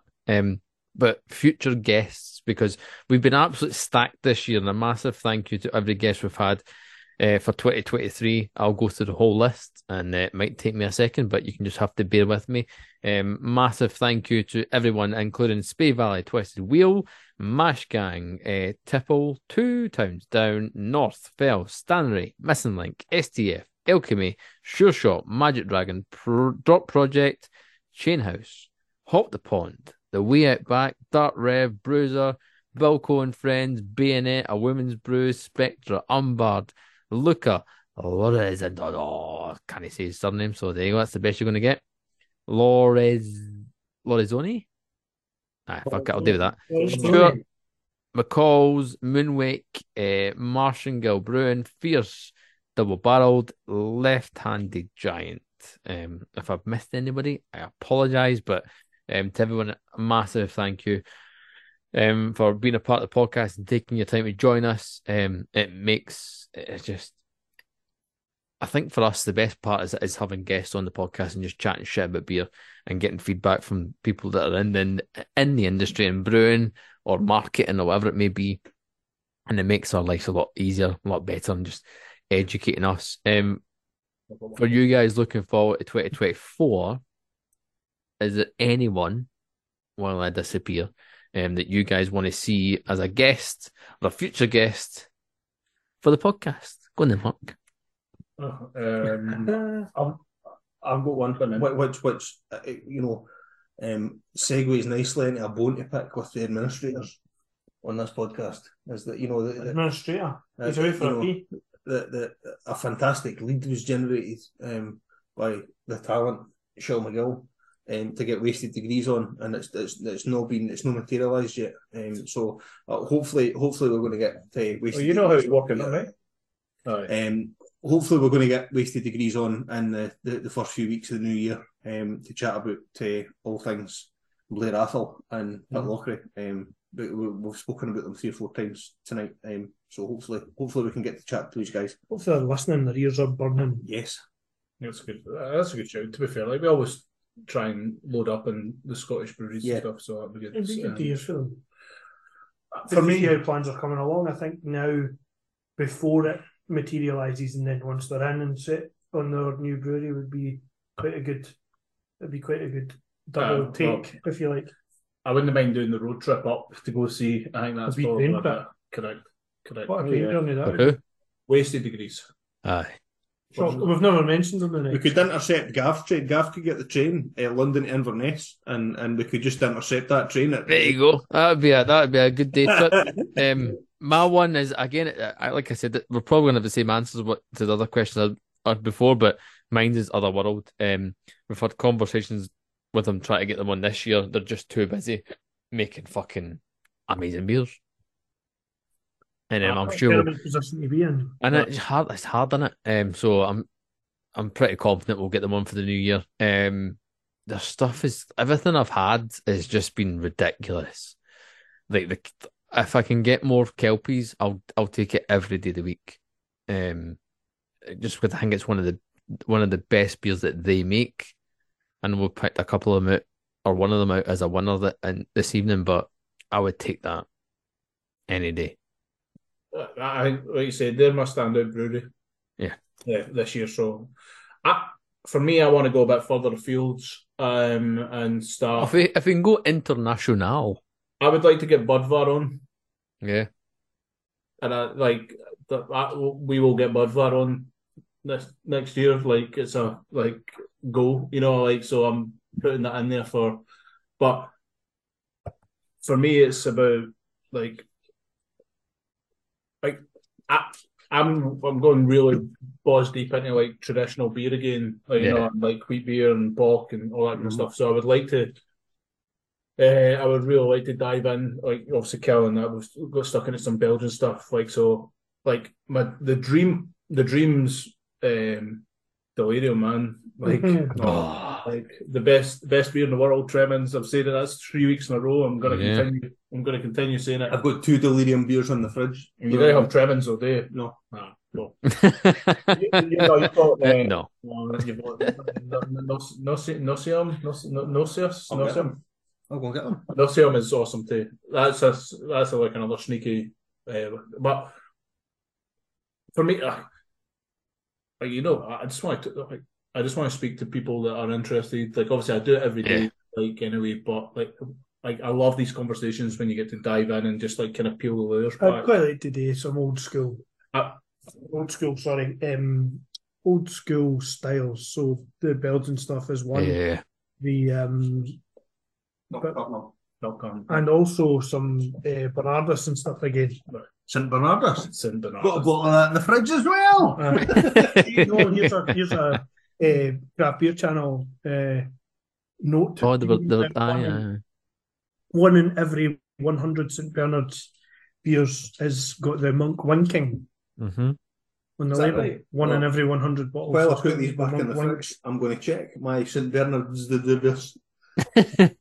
If you winking. What? Aye. Winking. Monks didn't wank. Monks didn't wank.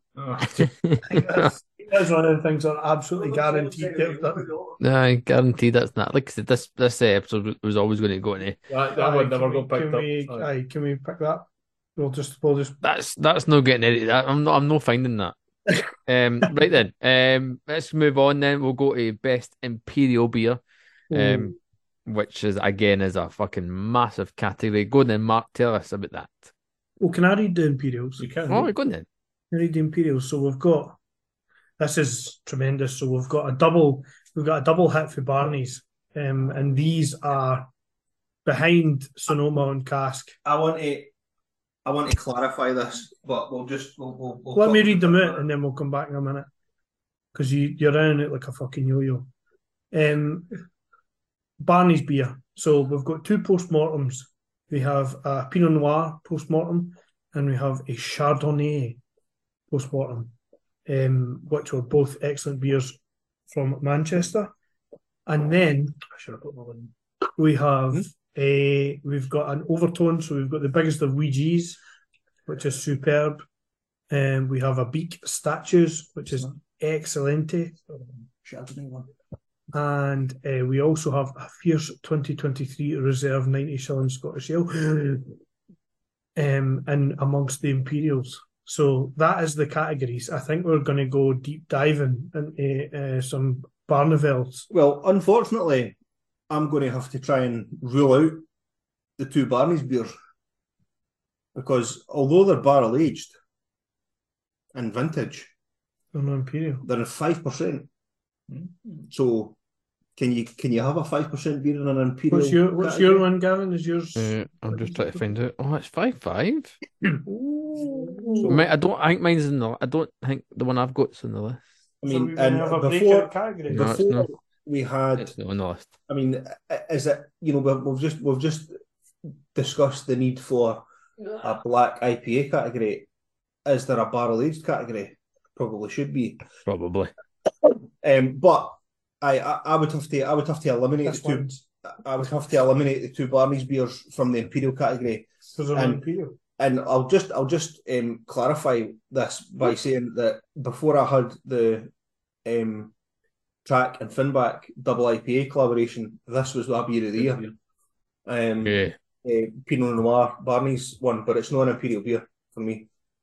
So isn't it by maths an Imperial beer? So there you go. Because Imperial beers are what? What are we giving Imperials? 10? 8 north of 8. North of 8. Okay, so we're down to just the three beers then. So we've got Overtone, Biggest Ouija, we've got Beak Statues, and we have Fierce 2023, the Reserve 90 shillings Scottish Ale. Has no one tried the VBM yet? No. I've saved mine to Christmas, so I'm going to open them with Craig and my dad. Which means there's a strong chance. Party Shugs Christmas. So if you make an appearance at my mum and dad's on Boxing Day, you'll get some. On Boxing Day. I'll be there. You've probably got your rain cans. What you could do is pants and offer them yourself. Oh, you didn't buy any cans? Yeah.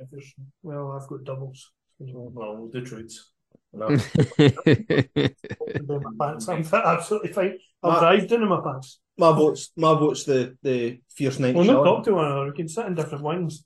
Different wings and I'll have my Boxing Day and you can have yours, but we'll sit in different. You can sit in the east one, he can sit in the west one. West is best. West is best. As long as I'm in the wing with the kitchen in it, we're all right. I'll throw I know who I'm going with. Well, I've got to vacate because I've not tried any of the other beers. So mine's is easy because I've not had any of the Barneys, which are null and void. And then it goes between, I've not had the Fierce 90 shilling, So it goes for me between the Overtone, Big Ouija, and the Beak Statues. Statues is the Finbacker, right? Exactly. So Really do I be a homer and go with the Overtone, which was technically Beak's closer to where your home is. The Overtone was absolutely phenomenal. However, Beak is closer to where Gav lives. Overtone's closer to where he's from. Overtone is closer to home. If I put just the beer drinking hat on and go, what one did I enjoy the most? What one was a better beer for me? And because I've had it in two, I've had it in cask. It's keg, excuse me, and I've had it in cans several times. It's Beak and Statues. And I've had it fresh as fuck, and I've had it nearly at the end, and it still tastes fucking good. That's an excellent beer. I'll go with Beak Statues as well. I'll take Beak Statues for 19,000 points. Winner, chicken dinner. Winner, Beak Statues, best imperial beer. So good. Props to the 2023 90 shilling. What a fantastic beer that was, by the way. Was it? It was absolutely tremendous. Vibes of the Bonnie Belgian quad that we just had. The caramel biscuit, that sort of malty sweetness. It was just absolutely fucking tremendous. The other things, Gilroy, that made the first statues that we had, taste even better was House Rice paid for it. No, it was also Batiste. No, that never happened. No buying that. No. No. I don't know whether he actually listens to the podcast or not. Does he? Fuck. He's never bought a fucking round in his life. No, he's put many rounds. You've just never been there. No. Buying a drink for him and you isn't around. Right, let's go to Callum's category of best traditional ale. Callum, this is you put this category in late doors, so you may as well tell us the nominations. I need to read that for you. Funnily enough, I've had every single one of these beers. Oh, that's a fucking surprise. This category came about because there was several beers that I had shortlisted in my album and my photographs. Album. Well, I created an album in January called Fridges 2023, and I've been adding photos to it all year. And there was several beers in there that I wanted to add that were photos yet, no tasting notes. I know, but I've got a great memory.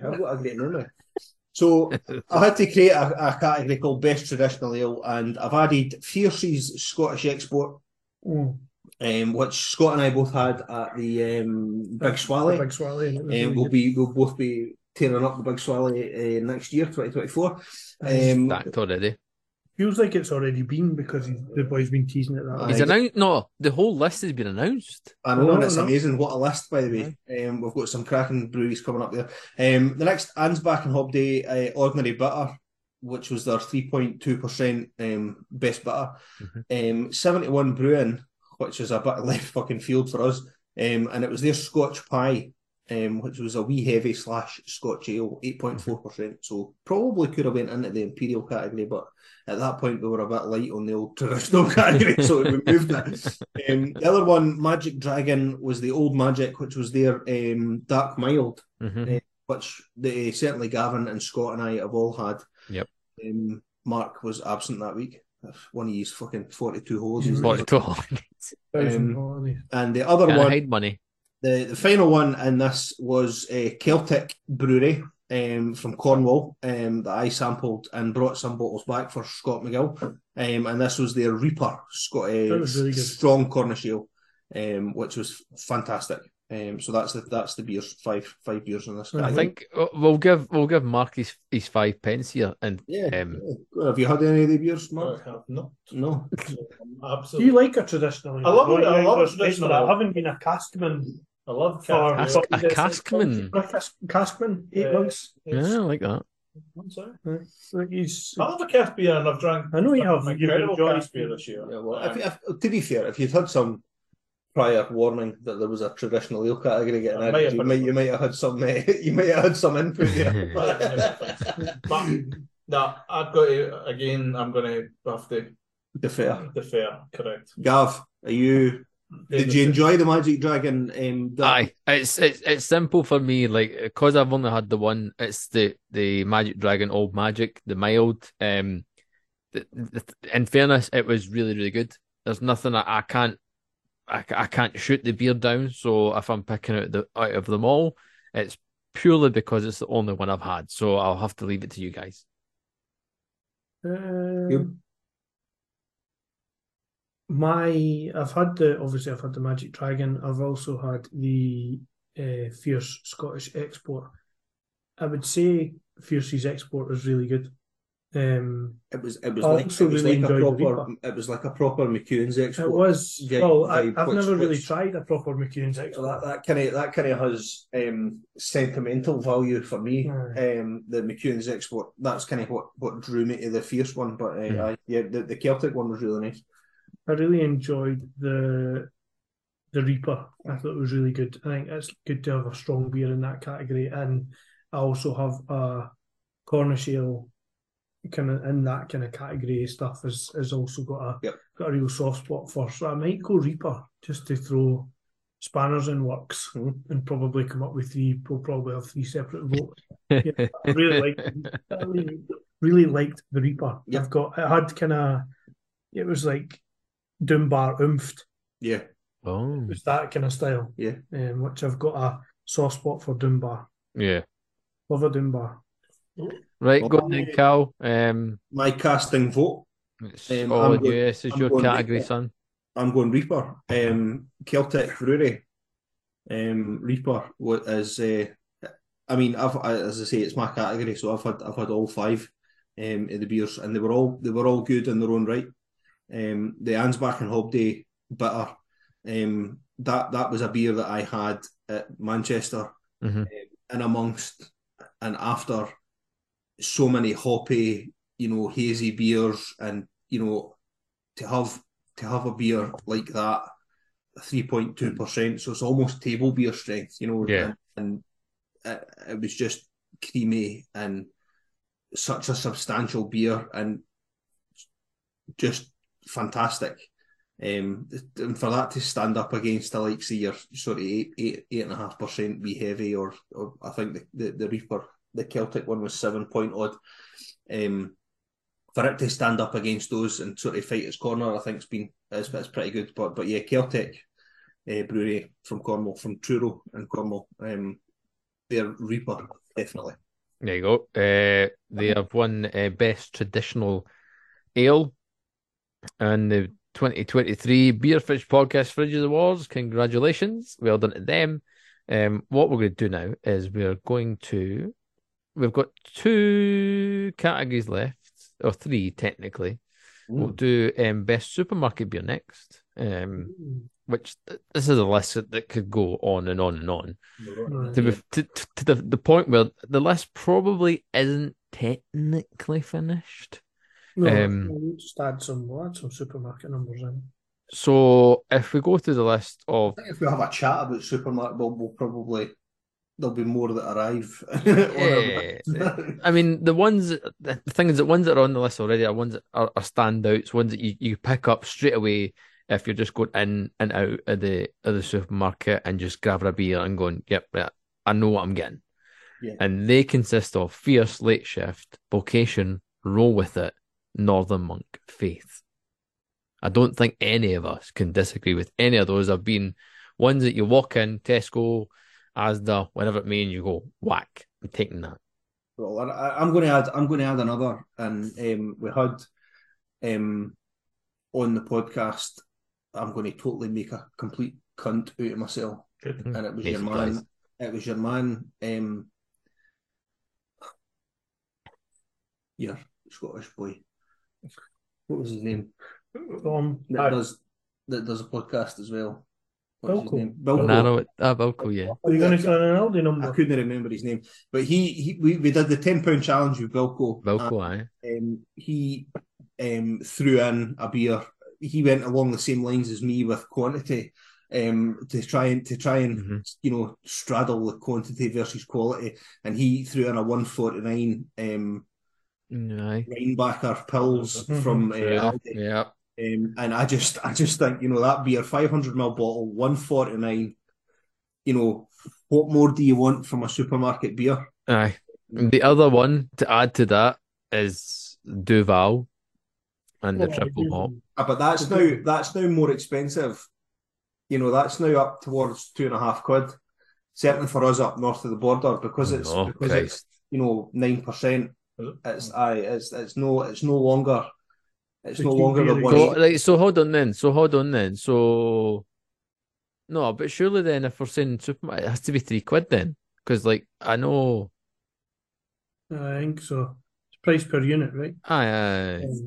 I don't know. It's only a 330ml bottle, so it might be slightly cheaper. So I don't know. I've not bought it for a long time either. But it seems to be the original everywhere I see it. The triple hop, US and less. And maybe that's because they can't sell it for the price that they used to sell it for. You used to be able to go into Tesco and buy that 180 for a 330ml bottle of 9%.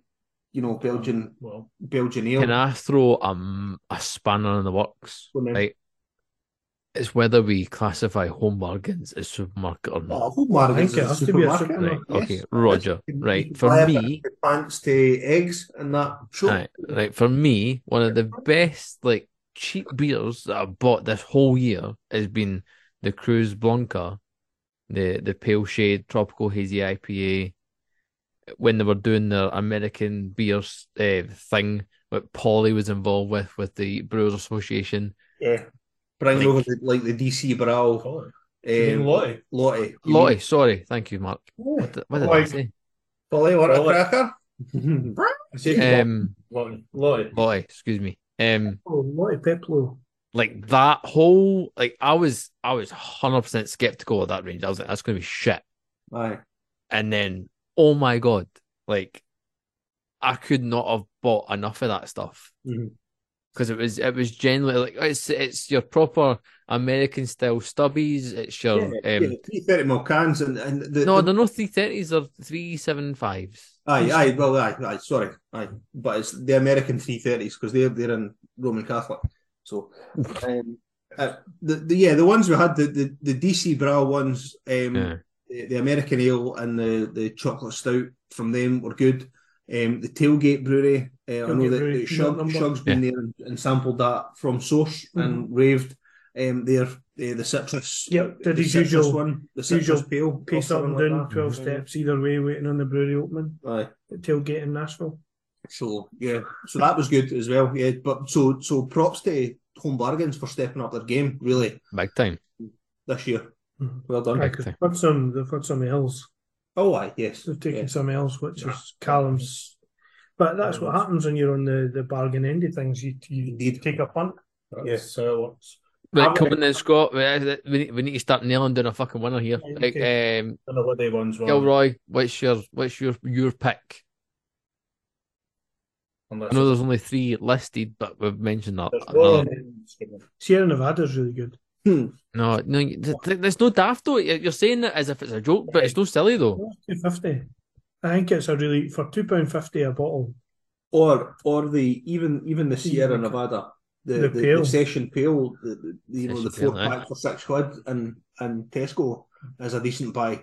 Christ, standard train fare is a 4-pack of Sierra Nevada. I think that roll with it's still good. And I'd rather when the offer was on that I got the offer, Fierce Beer's Late Shift was still the best beer in the shop. Yep. No. There's a late edition. There's a late edition. A late edition. It's the only beer I've had in the supermarket this year. These two. So go on then. Very good. Very good. You mentioned the Rheinbacher. This is I've got to admit, this is one area I have, and you can call it snobby or whatever. You've focused your attentions on a particular style. I haven't. But what I'm saying is, I love how you've turned it green already. As if it's one. It has one. It's one. I'm reading the room here, mate. I've got to admit, I have purposely tried not to buy supermarket beers this year, and the the 3 supermarket beers that I have drank, or I bought 4, was the Polana Lager, the Oktoberfest number, which came in. I don't know if you can classify that as a supermarket beer because it was one and done. The Black Lager for Budvar when it hit Aldi's again. Yeah. But that was a one and done. And these two, which one you've mentioned was the Rheinbacher Pils. And for me, the best supermarket beer was the Rheinbacher wheat beer, the Weiss beer. It's on brand. It gives you flavour. It's cheap as chips. $1.49, mate. $1.49 for that beer. And it's a 500ml bottle. I mean, it's up there with Hoegaarden. It's those creamiest one with Hoegaarden, but it's in the same ballpark. If you're not, I'm not particularly you're not. Hoegaarden's not my scene. No. I'd much prefer a beer that. I like. I'm an original Schofferhofer when it had oomph before it started making that fruit nonsense. But original Schofferhofer out of Lidl. Hammered. Put it this way. Hammered. What is it? Is it Amber Radler? Amber Radler. It was the. What was the Rattler? It wasn't the Rattler, was it? It was the Snake. The Snake beer. Amber Adder. That was it. Amber, that's the one. They were the old school Amber Adder. Sorry, I'm misremembering that. Right, so we've got a vote for Rheinbach Weiss, and then Gilroy. I love Sierra Nevada. I'll go Sierra Nevada because I think Rheinbacher Weiss will win. But Sierra Nevada, I think I've had 2 orders this year for the Cascade Club. For the Cascade Club. Online shop, and both of those have been tremendous. But then it just leads me back to I'll just buy bottles if I can get it, which thankfully you did when you were at the supermarket for me coming into your bit, Cavan, which was much. The bottles are the bottles are tremendous. The cans are really good, but it's not the same beer. It's not the same beer when you get the cans. It's not the same beer as when you get the bottles. No. So yeah. I would say if it was bottles, then yes, but I've What's your vote then, Cal? It's quite tricky to get the bottles in Sierra Nevada in supermarkets now. In Scotland, Scotland anyway, yeah. There's in fairness, right? See down here in the South Coast, normally when I go to the supermarket, I'll see the Sierra Nevada in bottles. I actually seen it today. I was in Tesco picking up some bits.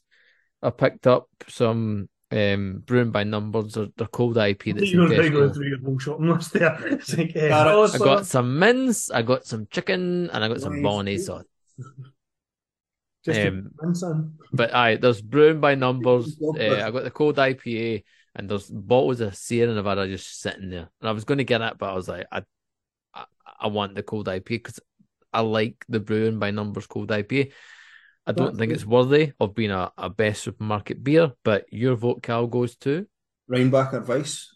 Rheinbacher Weiss, bingo.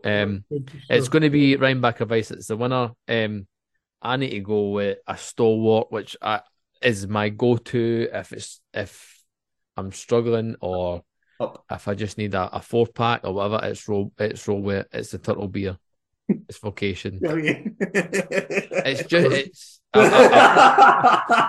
It's so good that I've punched my table and my camera turned off, and it's just genuinely. It's good because we got your full name. You got your name on Go Fuck Yourself came up on the screen.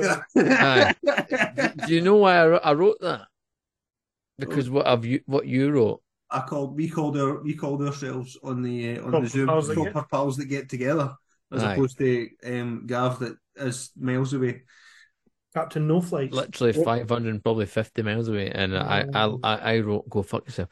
So there you go. Best supermarket beer goes to Rheinbach Weiss. Congratulations.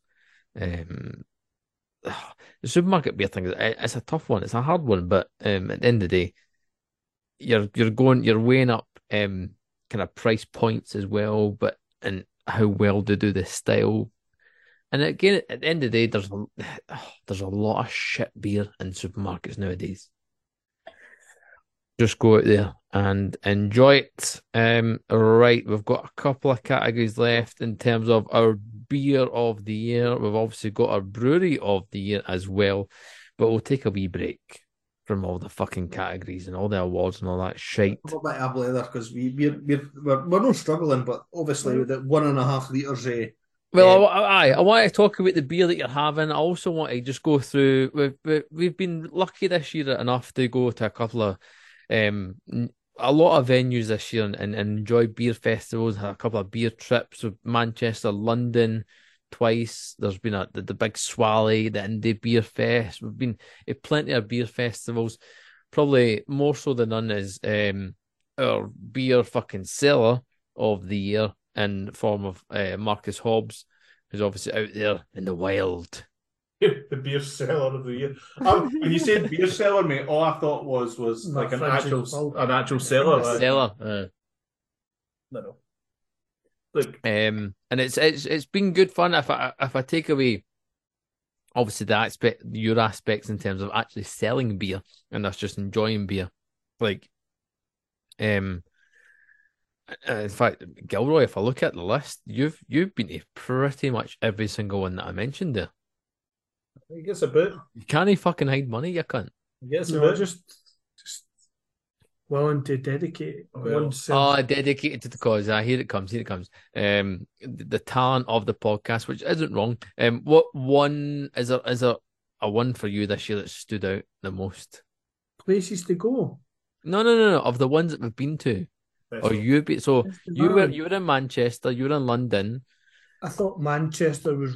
I thought London was an experience. The trade event in London was really good.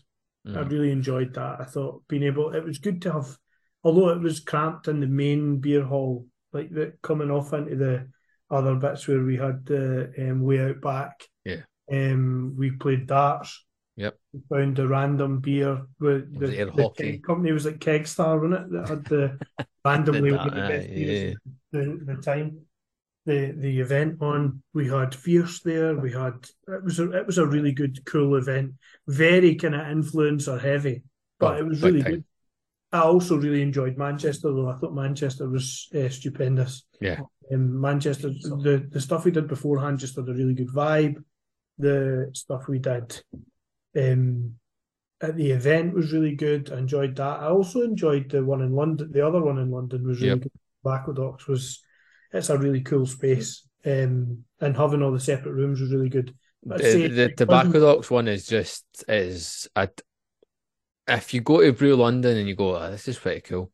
But then if you go to Tobacco Docks, for me, that's definitely the best London festival. Yeah. The two London ones, that was the best one I've been to. I don't know how many times we got lost. Oh, aye. And we'd walk into a room and be like, what the fuck? What was this? There's this one here, and we spent, so it was such an excellent day. Overall, festival-wise, because we were all there, Manchester was my favourite.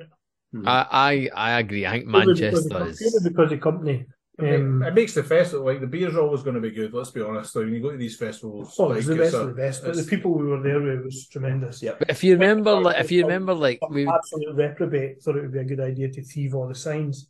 Oh, mate! See, karaoke, they tried their best to scupper us, but we enjoyed ourselves nonetheless. Indeed. The worst thing is looking back at videos and seeing me with those fucking signs in my backpack. But no, I agree. Manchester for me is an absolute standout. If you go from the fact that we started the day and we went from Sure Shot to Track, we did Cloudwater as well. Cloudwater, then Track. Right. So we did three of some of the best brews in the country. 3 out of the top 20. Let's be before honest. We even got to the festival, and then the space in the festival was ridiculous. We enjoyed some of the talks.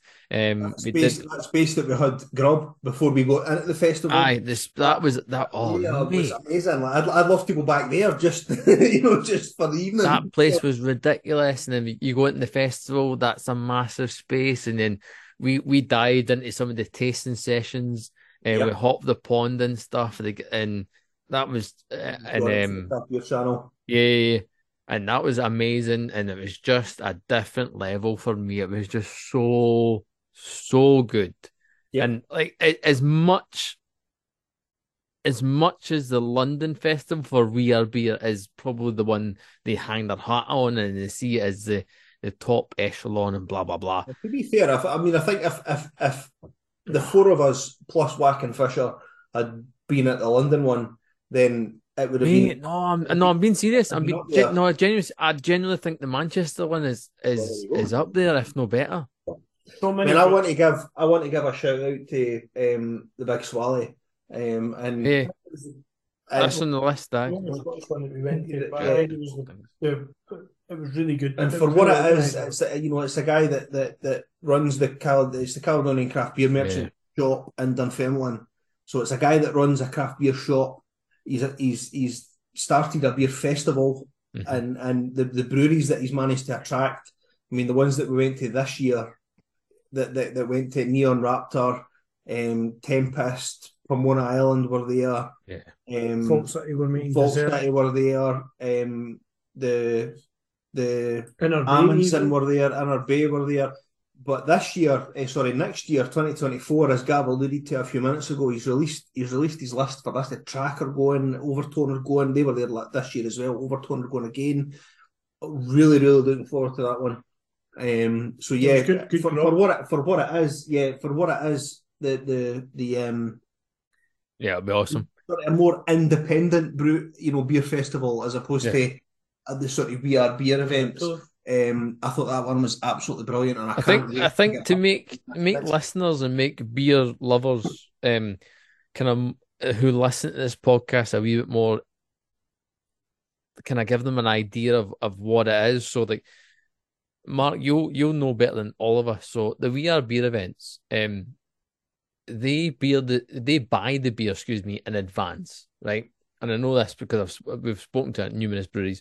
So the brewery is the beer is bought well in advance of all these festivals. So with the likes of the Big Swally, as you mentioned, Cal, you could turn up and to the Big Swally and you could have a beer that's only been released like 2 days ago. Whereas the likes with the We Are Beer events, they could be beers that have been released a couple of weeks to ship beer. Like it's it's all organised well before. But let's be honest, the We Are Beer events, they're amazing. I'm not knocking them. I'm just making people aware. The other brewery in Gill's got the glass here sitting that probably from a local point of view needs to get a shout out is Gravity and Ali and 100%. Unfortunately, that was just a weekend that the majority of us weren't available. Well, it was a wedding. Yeah, it was Wax. No, it was Wax Stag. It's his face was Stag guy. And obviously getting a chance to go, and obviously I went and I was in attendance, but it was a driving attendance. So, but for them to get that up and running in Summerhall, I think it's just like it speaks volumes for what it is. And I know it's lined up for next year again. Yep.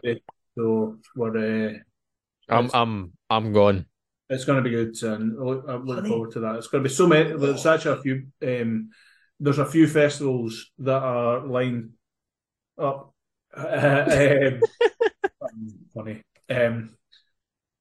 There's a few festivals that I know of that are not rubber stamped yet. That Glasgow and another one in Edinburgh at the Old Biscuit Factory, and the one somehow. So there's it's going to be a good year for festivals. And just for my we 5 pence, Manchester was incredible. Manchester, like genuinely, like I did Manchester, London in terms of We Are Beer, Brew London as well. They were my main ones, and some of the guys came down for Brew London. It was amazing, but if I take Manchester, was just off the chain in terms of we got to sample some of the best beer in the UK beforehand, and then we went in the festival and it just went off the chain.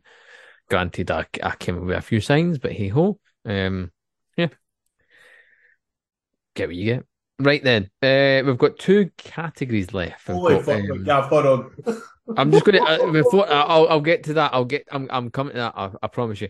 There's 2 categories. We've got the Scott McMillan beer of the year, and of course we've got the brewery. I don't know, we might have it here of the year as well. We might have You've Lost Your Eyebrows off this beer as well of the year. Gentlemen, you guys are having a tremendous beergasm. It appears. A beergasm. So Scott and I went into Edinburgh and went to the Calabageddon event that was being served in Moonwake and Lost in Leith. And it's Mark all the spreadsheets. I was standing outside Lost in Leith, and Scott ran away back inside. Robot Hive, it's called, by Sinister Brew. Scott ran away back inside and appeared with this bottle of beer, and it's called Robot Hive, and it's by a brewery called Sinister Brew. Right, and it's called an Imperial Black Braggot. Right, 12%. Fucking Christ. Right, and it's. I'll read you the packaging. This Imperial Stout has been aged in Oloroso sherry barrels, then re-fermented and further aged on Scottish honey, along with honeysuckle, heather flowers, and roasted cacao nibs. Wow! This braggot is ready to be drunk now at whatever temperature you see fit. It will also age and turn into something else over time, as it still contains yeast and is unfiltered, unfined, and unpasteurised. This is bottle number 76 of 216. And see, that is cool as fuck. Oh my fucking God.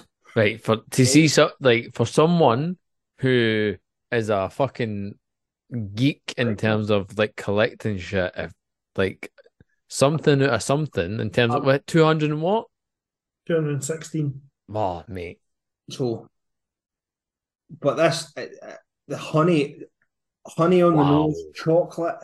It's the cacao nibs.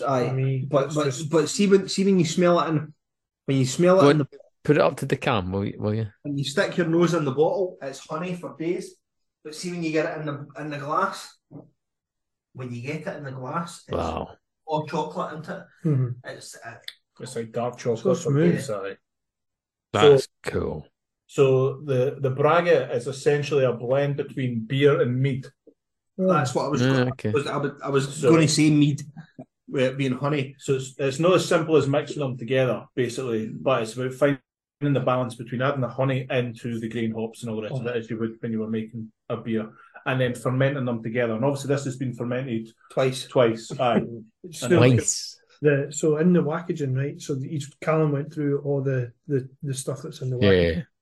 Ingredients: barley, oats, wheat, hops, yeast, honey, cacao nibs, honeysuckle, heather. That's it. Like there's nothing else. No weird shit. No nothing. Water and them. So forgive me for people that are listening. Who is that made by? It's made by a brewery called Sinister Brew. Sinister. We are based in, I believe, East Lothian. Midlothian. Sorry, I do apologise. I may have changed my. Glenark House, Midlothian. May have changed my selection for brews I want on for next year. Guests. I mean, I know we throw shade, Scott and I, about us no pulling our weight. You need to get these guys on. Sinister Brew, a small batch brewery of one-off Imperial Stout brewery. Wow. So just come along, Eileen. Baby, that is there was some bottles in the place, and I think I mentioned it when we were on the pod after. There was some beers in the Lost in Leith fridge that were maybe 20-30 quid a bottle. Yeah. And the people behind the guys behind the bar, who were really good to us all night, the time we were in there, said to me, have this. Before, so I was in and out 3 or 4 things in the fridge, and it wasn't in the fridge. And he said to me, if you're going to buy a bottle of anything, buy that. And I'm so glad I did. It's tremendous. Just a different it's just a different experience in comparison. Like it's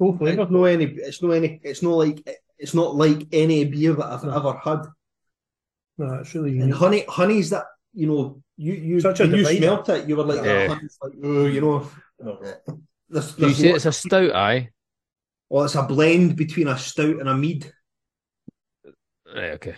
So mead, half monks, you know, half Joe. Aye, but mead is this is a Joe is alcohol that's from you would expect on Joe's Instagram. Yeah, big Joe's got Big Joe. Mm-hmm. See in the glass now. There's no honey. No, it's just cacao.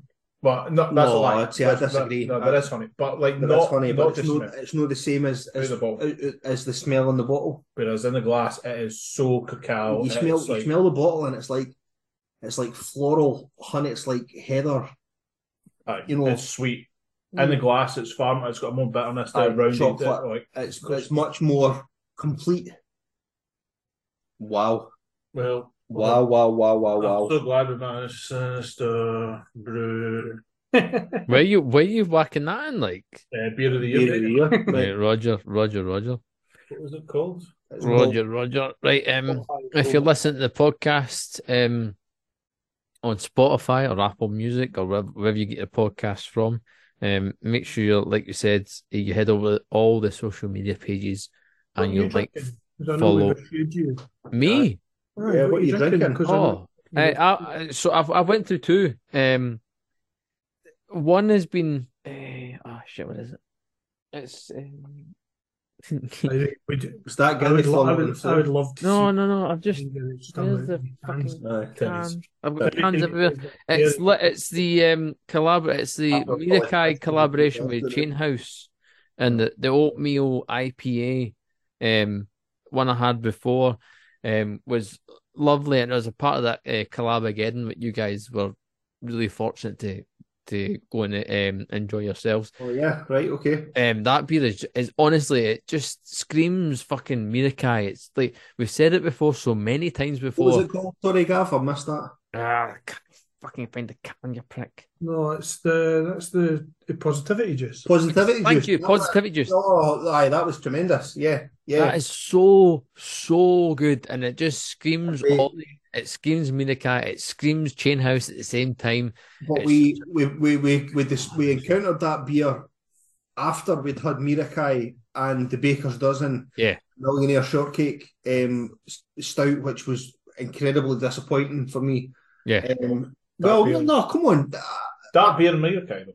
Well, aye, but the beer style, and it was, you know, Millionaire Shortcake. I was like, oh, this is going to be good, and it was just. But then we had the positivity juice, and it was like, oh yes, this is fucking Mirakai. It's bang on. It's bang on Mirakai. It's genuinely bang on Chain House at the exact same time. Yeah. Hats off to the pair of them, because the both of them makes tremendous beers, and I think that style just suits so well, and I'm so glad I bought two of them, to the point where I'm almost dead set over the next week I'm probably going to go back to where I bought them and get some more of them, because it's genuinely so good. So hats off to them. The beer I'm drinking right now is a beer that was a nomination of Mark's in terms of Verdant and Overtone and Travel Rugs, double IPA, 8.4%. Mark, you'll know just as well as me, this beer is just off the chain in terms of a double IPA. It's ridiculous how good this beer is. It's not as juicy as other beers, but I actually quite liked it for that. No, I agree. Like, it wasn't like throw in your face, like just we're throwing all these hops at you for the sake of it. There's booze to it, and like there's a weight to it, but the body, and it's quite subtle, but I quite liked it because it was. There's like a boozy dankiness, a grapefruit, melon that comes through in it, but you're right. You get the booziness at the start, but it's softened by all those bits that I just mentioned before, with all those flavors that come through in the beer, and as much as it is 8.4, you're probably like. Aye, in fact, it is 8.4. It probably does fall. But it's not like it's just really, really palatable. That's for sure. Aye, tremendously palatable. Right, for people that are, like I said, listening on various platforms, whether it be Spotify or Apple Music or wherever you get your podcast from. You'll be listening to this and you'll be like, right, I would love to kind of see what's going on behind the scenes. You can do so by heading to other social media platforms. And the best thing to do is head to our Facebook page where this last section will be going live. Also, like I said, you can go to the Patreon page as well and get the whole thing live. Patreon.com/Beer Fridge Podcast. Surprise, surprise. Good evening, Facebook. Hope you're doing well. You've got bigger arms. I've got bigger. No, we're getting rid of the got it.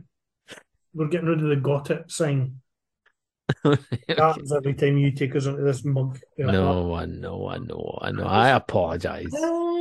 It's live. It's live. Beer Fridge Podcast. Geez, 2023. For me, it's the best episode that we do all year. It kind of brings everything together. And at some points, we kind of know what we're talking about. Kind of. We try. Where we sum up a whole year's worth of drinking within 2.5 hours and realise I really wish I took notes better in April. Every single year. But we've stumbled across a couple of absolute stalwarts of beer. Holy fucking shit. As we PC it. It's one of those it's one of those lucky times where, like you said, we can get together in some aspects, and I'm as much as I'm jealous, at the same time I'm loving that you guys, these three of you, you're there together enjoying the beers. You've enjoyed some amazing beers already. If you want to listen and get a review of the ones I've had before, including the Magnum from Anchor 2019. Jesus fuck! Who keeps a beer that long? I tell you, the talent. The talent keeps it. Right then, we've got 2 categories left. We've got Beer of the Year. We've also got Brewery of the Year. People's Choice, Brewery of the Year. We're going to go with Beer of the Year. The list consists of... Mark, do you want to tell us? Yep. So I'm going to say Donzoko, and then you can say it how you want. Donzoko. Thank you. With them Nelson Weiss. We have the and Finback collab with Neighbourhoods, which is a double IPA. We have Barney's Postmortem and the Pinot Noir. A late doors add here, but the Track and Sonoma Pale Ale, specifically the cask beer, because I feel like that was an absolute stalwart of our year in beer. We have a second nomination for Barney's in the Postmortem series, I suppose, with a Chardonnay, a version of that 5.5, 5.6%, give or take. And the latest edition, which was opened 10 minutes ago, from Sinister Brewing, and the beer is called Robot Hive, at 12%. It's that new that it's not even on my fucking spreadsheet. You need to. I've had to refresh. I think there's been a lot of really incredible beer, and like I was trying to fill this in kind of throughout the year. Props to Barney's. Like, I mean, I understand it's the same beer that's aged in different casks, but we've spoken about beers that have went up and down in people's estimations and, re-emerged or what, however you want to say it. But Barney's has always been a brewery that I've looked on with a certain amount of disdain and thought, they're one of these. We'll turn up in Aldi every now and again, with their but that's the only place you would get exactly. But we spoke to Ali when we were down in Manchester, and we went and visited them at their stand, and oh my goodness, these beers particularly the Pinot Noir post-mortem, 5%, unbelievable beer. Unbelievable. And as I say, it just goes to show the kind of quality beers that we drink. That before the last couple of weeks was my beer of the year, and then I had the Finback one, the Finback and Track Neighbourhood. but then I had this Sinister Brew Robot Hive the night. Holy fuck! So the thing is, you've got. I'm throwing a wee grenade in for recency biased, right? Aye, yeah. We're drinking it right now. It's the fridges. It's our awards night, and when you get a chance to shoot, let's be honest, it's a 12% beer.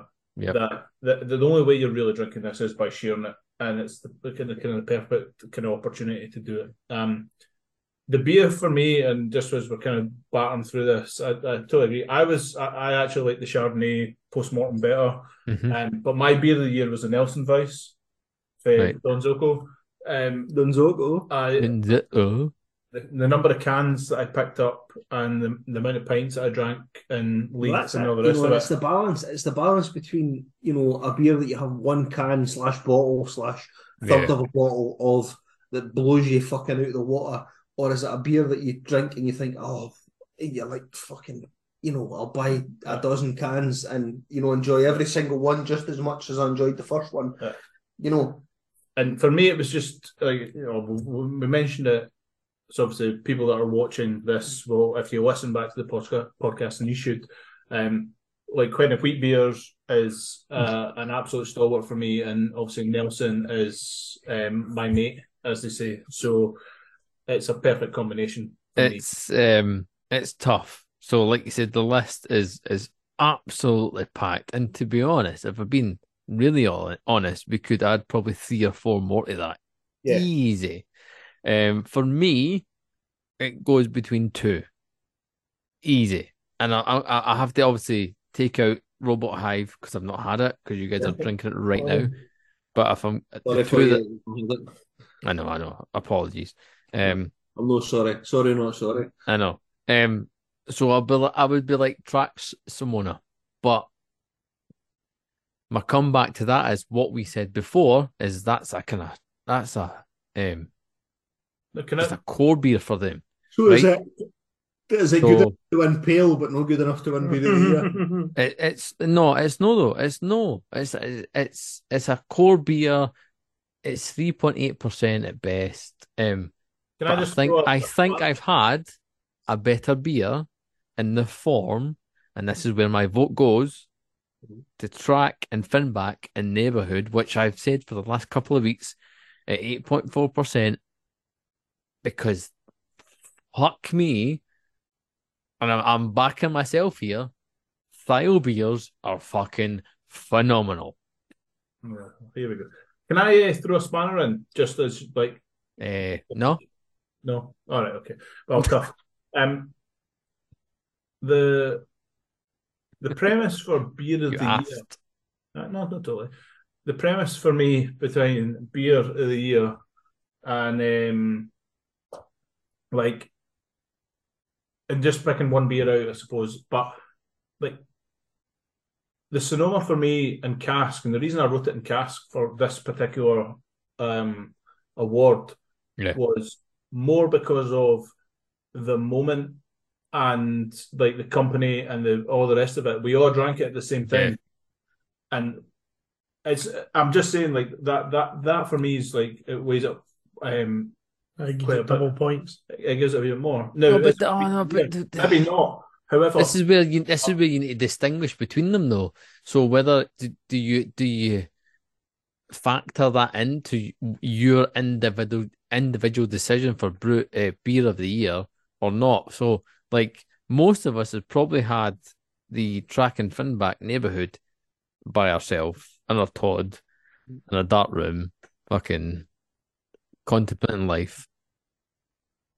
Whereas the Trax Sonoma we've had in fantastic company, all of us around us, and enjoying life in the sunshine, in the summer, in Manchester, being like, yes, this is fucking but part of that phenomenal. What makes your beer of the year. For me. And it's still Track Finback. Right, Track Gilroy. What you got? Feelings or good beer? No, because my vote is going to Donzoko, like in the Nelson Vice. I think it's been the beer of the year. Like, I was trying to play a wee bit. Right, okay. That's all. Right.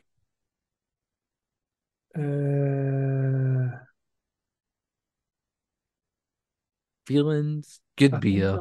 I think I've voted for in terms of solid. I mean, solid brewing beer. We can all pick one, to be fair. No, that's the most enjoyable. I'm hard pushed to go beyond Nelson Vice. I've had 3-4. I think I've had 4 cans. I think I've picked it up in every shop I've been in to buy it. I know what Callum's doing. What are you doing? Are you gone? Come on, son. He's trying to buy. I'm trying to buy more of this Robot Hive shit, man. There's not even a question in my mind. So, are you going straight for the Robot Hive as your beer of the year? You just come to me when you come to me. Well, we're coming to you. All right, are we good to go?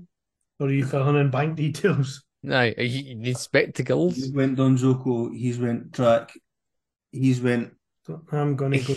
They two have went. They two are singing for the same hymn sheet. Well, I'm sorry. I cannot allow this to pass without this being at least a tie in its neighbourhood. You're a legend. Good. So we're split. Yep, that's fine. I can deal with that. If somebody had said to me, what you can do for the rest of the year, Donzoko's Nelson Vice, I'd have said, all right. Mm-hmm. No, you know what? See, like to that point, if somebody said, like, there's a 24-pack fucking Donzoko Nelson Vice and there's a 24-pack of Track Finback Neighbourhood, for the rest, and before an A&E. You're like, yes. But if somebody said to me every time you go into a pub and you order whatever it is that you feel like ordering at the time, and what arrives in front of you is a pint of Nelson Vice, would you ever send it back? No. The answer is 100% no. Would never. Right. Just really good. It's my pick for beer this year. Like, GD, you absolute fucking legend. Who's this? Jim D. Who's this? Who's this? JD Baxter. No. JD. Oh, JD. Jade Drummond. No, not even that. Not even that. She was sleeping about 3 years ago. We're talking OG JD. Right, Jamie. What's Jack Daniels saying? Jack Daniels is singing from my hymn sheet. What's he giving us? He's giving us Beak Parade. Oh, that's not even No, the Tipper version. So hold on. On the list, Jamie. Come on. Parade. Stick to the fucking programme. No. He's right. I'm trying to get that fucking thing. I've got the Parade label, the Tipper version, on the side of it. My shelf at the side. You're giving us that instead of Aye, it's the Parade version, the triple version of Parade is fucking. Oh my god, it's ridiculous. Isn't it? Parade. No, it doesn't, because it's no fucking pretentious like that. It's just it knows what it is. It's just Parade Tipper. Aye, it's not being fucking a dick. JD is a legend, apparently. JD or JD or JD. JD, my JD. Well, 100%. Everybody is. Just going by comments. No, Jamie, I agree with you, mate. The Parade triple IPA was ridiculous. It was a birthday beer from Beak.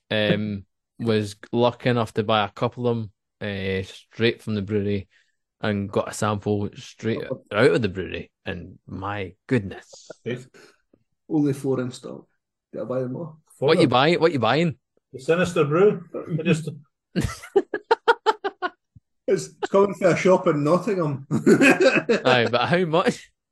There's only he's got, when you go down to buy it, you can't buy it on the website. It's gone. Scott, Gilroy, you should fuck off. Yeah. Only 4 left in stock. Get yourself rested up, Jamie. Get yourself rested up. Right, let's go. Did we have a winner there? Decided. We've not decided. No, there's two. There's two. We're going with two. No, we need to decide. No, we didn't have to decide. There's two. Oh, come on. We need to have a winner. No, because we've got two for the other ones. Names at a hat. No. Names at a hat. No, Names at a hat. Shut up. No, it's two. We'll go with 2 votes. Because we've got two for something else. I can't remember what it is. 2 Nelson Vices and 2. Thing is, like it's so hard to compare when you're going against, like, we're not comparing like two same beers, are we? We're comparing a delicious wheat beer with Nelson versus a generic, dipper. Good name. A generic dipper. I joke, of course. It was joke. Mark Dixon's full of fucking jokes. Right, brewery of the year, gentlemen. Yes. Did you vote? For the last vote? Did you vote for the People's Choice Brewery of the Year? No, the final vote. The final round. Yeah, I voted for the final vote. Yeah, Kirsty's Instagram. Right, so we started off with 64, which was... We've been doing this 3 years now, the Beer Fridge Podcast, Fridges Awards. Last year we let you guys decide. We started with 32. I had a wee hiccup there. So let's take the two finalists. No. Just shut your hole. We started with 32 last year. This year we had 64 breweries. We had the likes of Track, Donzoko, Pastore, Flock, Verdant, Boxcar, Mirakai, Holy Goat, Inner Bay. The list was endless. We went through the whole list of 64. We got to two of that 64, and those finalists were Unbarred and Bayonet. Bayonet probably being the smallest brewery of the whole list of 64. The whole bracket has to be. Between them and Inner Bay, that was the only other one I thought of, but I don't know how big Inner Bay is. Bayonet, part-time brewing, they're doing it at a shed, and they're going against Unbarred, who have been doing it 2 years longer than them, started in the same situation, in the garage. Yep. Building it up, doing some fantastic beers. Gilroy, you've had a couple of Stout Zillas. Mm-hmm. And probably still got a couple of Stout Zillas, incidentally. Total votes of this has been like amazing. It's been almost ridiculous. There's been... What were the total votes in the final, Gav? If I give you total votes for the whole process, which has been, 4 or 5 weeks? Yep. Mm-hmm. Ages. 6,646. Amazing. Pretty good. Not too shabby. Which has been, like you said... 15 Russian accounts. Absolutely ridiculous. And for every single person that listens to the podcast, if you don't follow the Instagram account, if I could just ask you one favor, is just to follow the Instagram account, because the goal for us is, if we can get to 2,000 followers, that's us. Like, that's our benefit from it. But it also benefits the breweries in terms of getting feedback from the general public, from the people that love them on Instagram, social media, etc., and the followers that follow these breweries and get involved in it. The final consisted, like we said, Bayonet, Unbarred. It's been going for 24 hours now. It finished at 6 o'clock today on the 12th of December. And it finished off with over 700 votes. Gosh. In fact, it's close enough. It's close to fucking 800.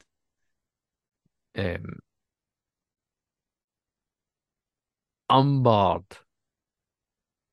had 349 votes. Ooh. Bayonet had 427 well done, BNA. votes. Alex. BNA are your People's Choice Brewery of the Year. Well done, BNA. For 2023. They had 55% of the votes. Umbar had 45% of the vote. This literally went fucking back and forward. Unbarred, we staged a late comeback, Gav, did they not? No, they certainly did. It's been one of the and Marco knows well because I know he's been spying on it, and it's the voting has been fucking ridiculous. This morning so if you're a regular listener, we spoke to Brett last week and Alex as well from BNet. I messaged Brett this morning and I said, look, you guys are 80 votes behind. Within 10 minutes, they were 70 votes behind. No, it was going so fucking quick. It was changing within a heartbeat of the consequences of who is winning, who's losing. And to be honest, no disrespect to Alex and Bayonet, the following that they have is fucking phenomenal. Yeah, well done, guys. Absolutely brilliant. For a brewery, like we said, that is in a garage and a shed. Fuck me, by the way. They were probably the smallest brewery that we have on the list. Yeah, easy. We had a wee bit of kickback from somebody called Capsaf, who was like, nobody would pick those two.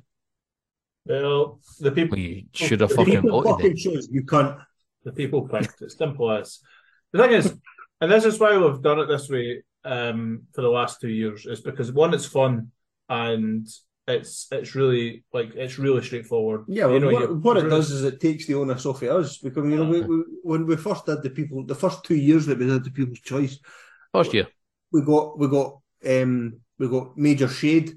Yeah, it was 4 or 5 breweries that we chose, and then we put the vote out there to the people, and they were like, so there you are, right? You've got 64 to choose from this year.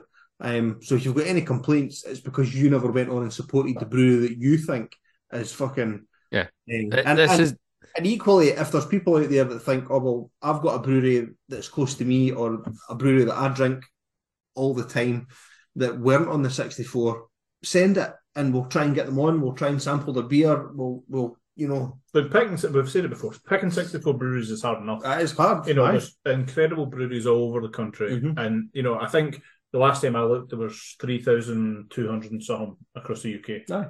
We're picking 64. Yeah. Now, if there's ever anything that you need to prove that, is that last year's finalists Heist. No, the last year's winner. Last year's winners Heist didn't make the cut. Didn't make the cut. No. Didn't make the 64 this year because they weren't a brewery that we drank any of this year. Yeah.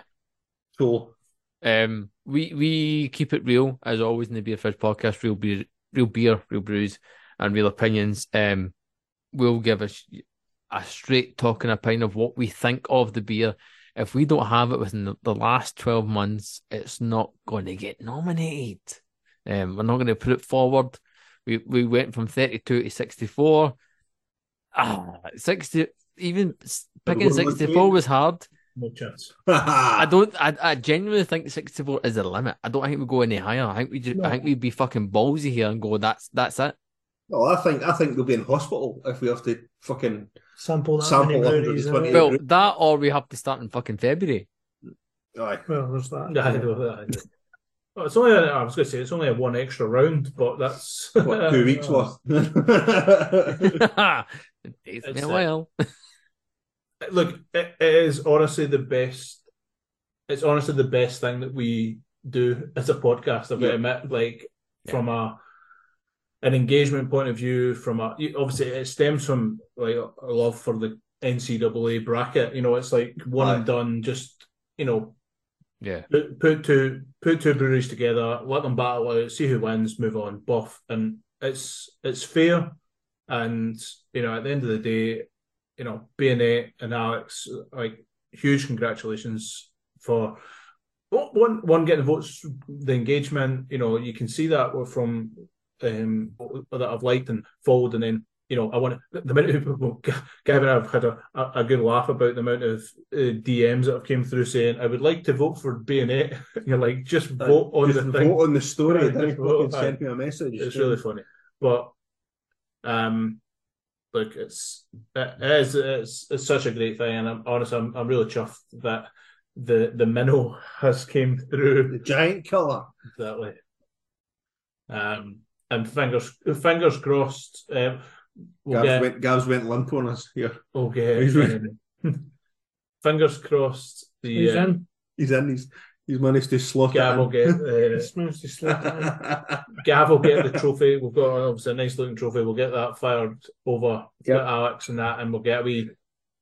We'll get him back on in the early weeks of 2024. Yep, got a celebratory cast on, and we'll. Oh, the good thing is, and the trophy. The good thing is, Alex did say he was going to make a double IPA as a celebration. So triple, I think it was it not? I think it was only a double. Oh, it was only a double. Who you can ask? Well, no, I'm happy with a double. Well, if you can tip it up for February, double IPA. The Fridges 2023. That's it. So sounds like a good idea. Sorry, Matt.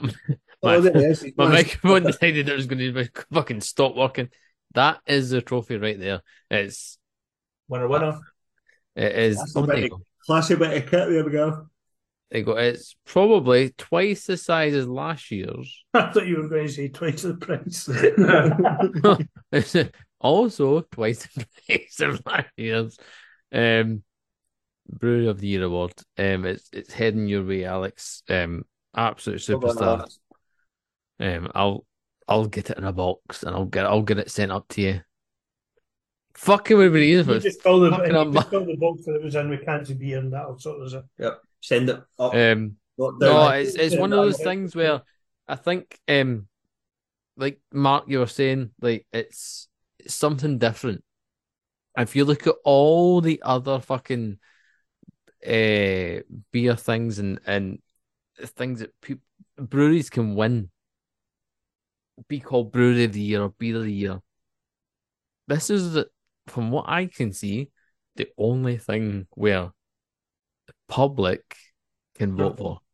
And it's clear, there's no hidden no votes. Brewery buy-ins. There's no, you pay to get involved. It's the public decide.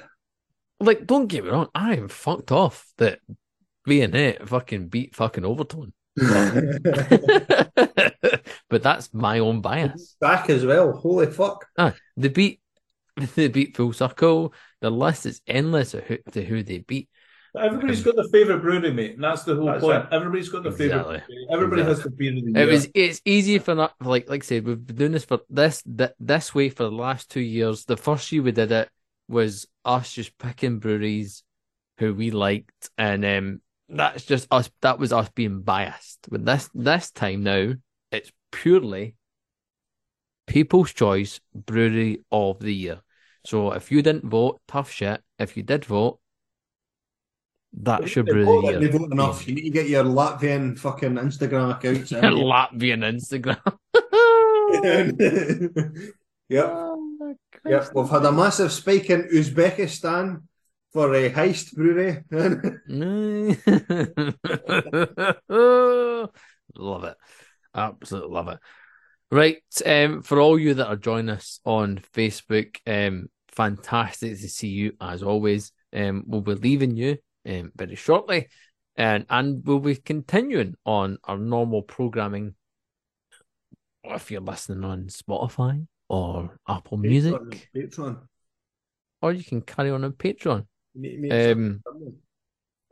Genuinely, to be honest, that's my favourite part of the year. I'm not gonna lie. The best part. I love doing this nonsense because top there with Santa for me. Santa's beer of the year. That's it. Santa's beer of the year, indeed. I heard that was some Mongo the day, but fair enough. Exactly. Facebook, we love you and leave you. If you want to hear more, head to Spotify, head to Apple, search Beer Fridge Podcast. If you want to hear even more, head to patreon.com/Beer Fridge Podcast, where you can get a whole exclusive content and you can get some homebrew, two brews from the guys as well who've been making some Christmas beers. Patreon.com/Beer Fridge Podcast. Facebook, we love you and leave you, and we'll probably see you in 2024. Yeah, correct.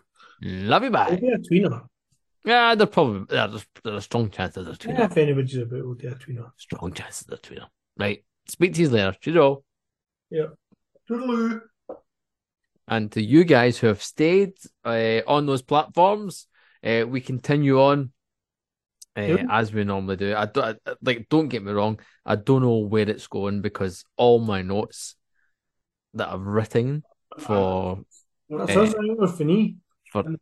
content are fucked. Or that, other than go and buy that, go and buy Robot Hive.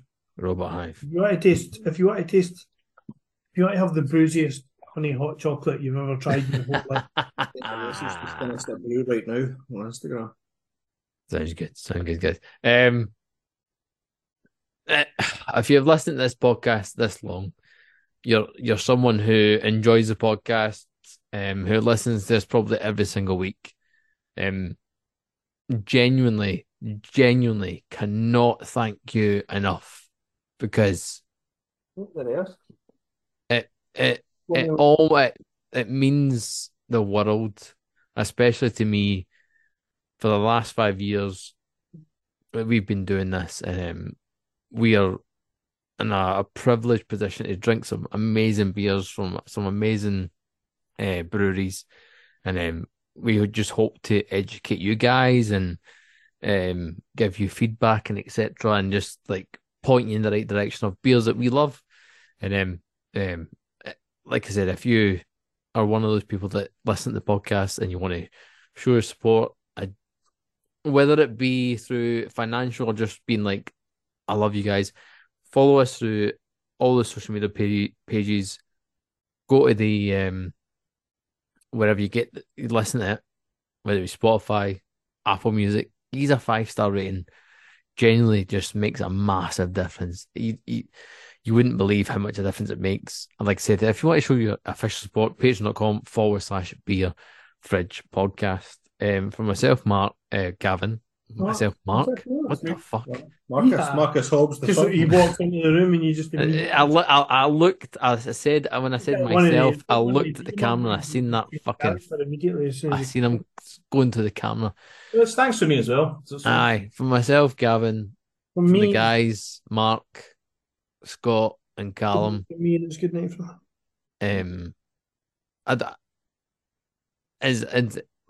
Right, hold on.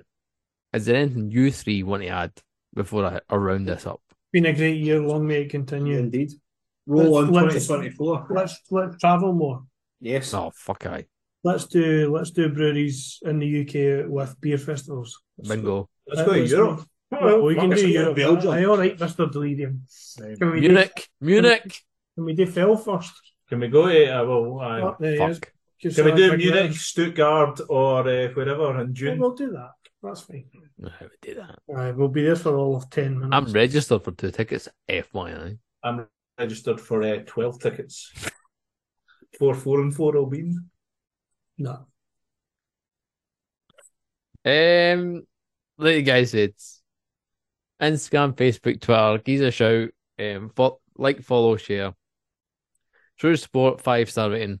Whenever you listen to this podcast, we've been just doing this for 5 years, just for a laugh, and it's grown arms and legs, left, right, and centre. Almost a laugh, indeed. And here we roll. I couldn't think of any other way of spending my Tuesday.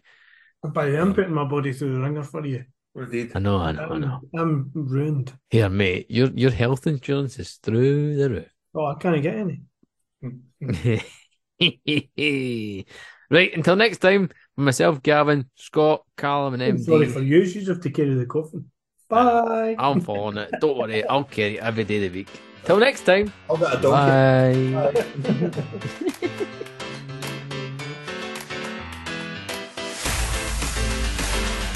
Beer Fridge Podcast.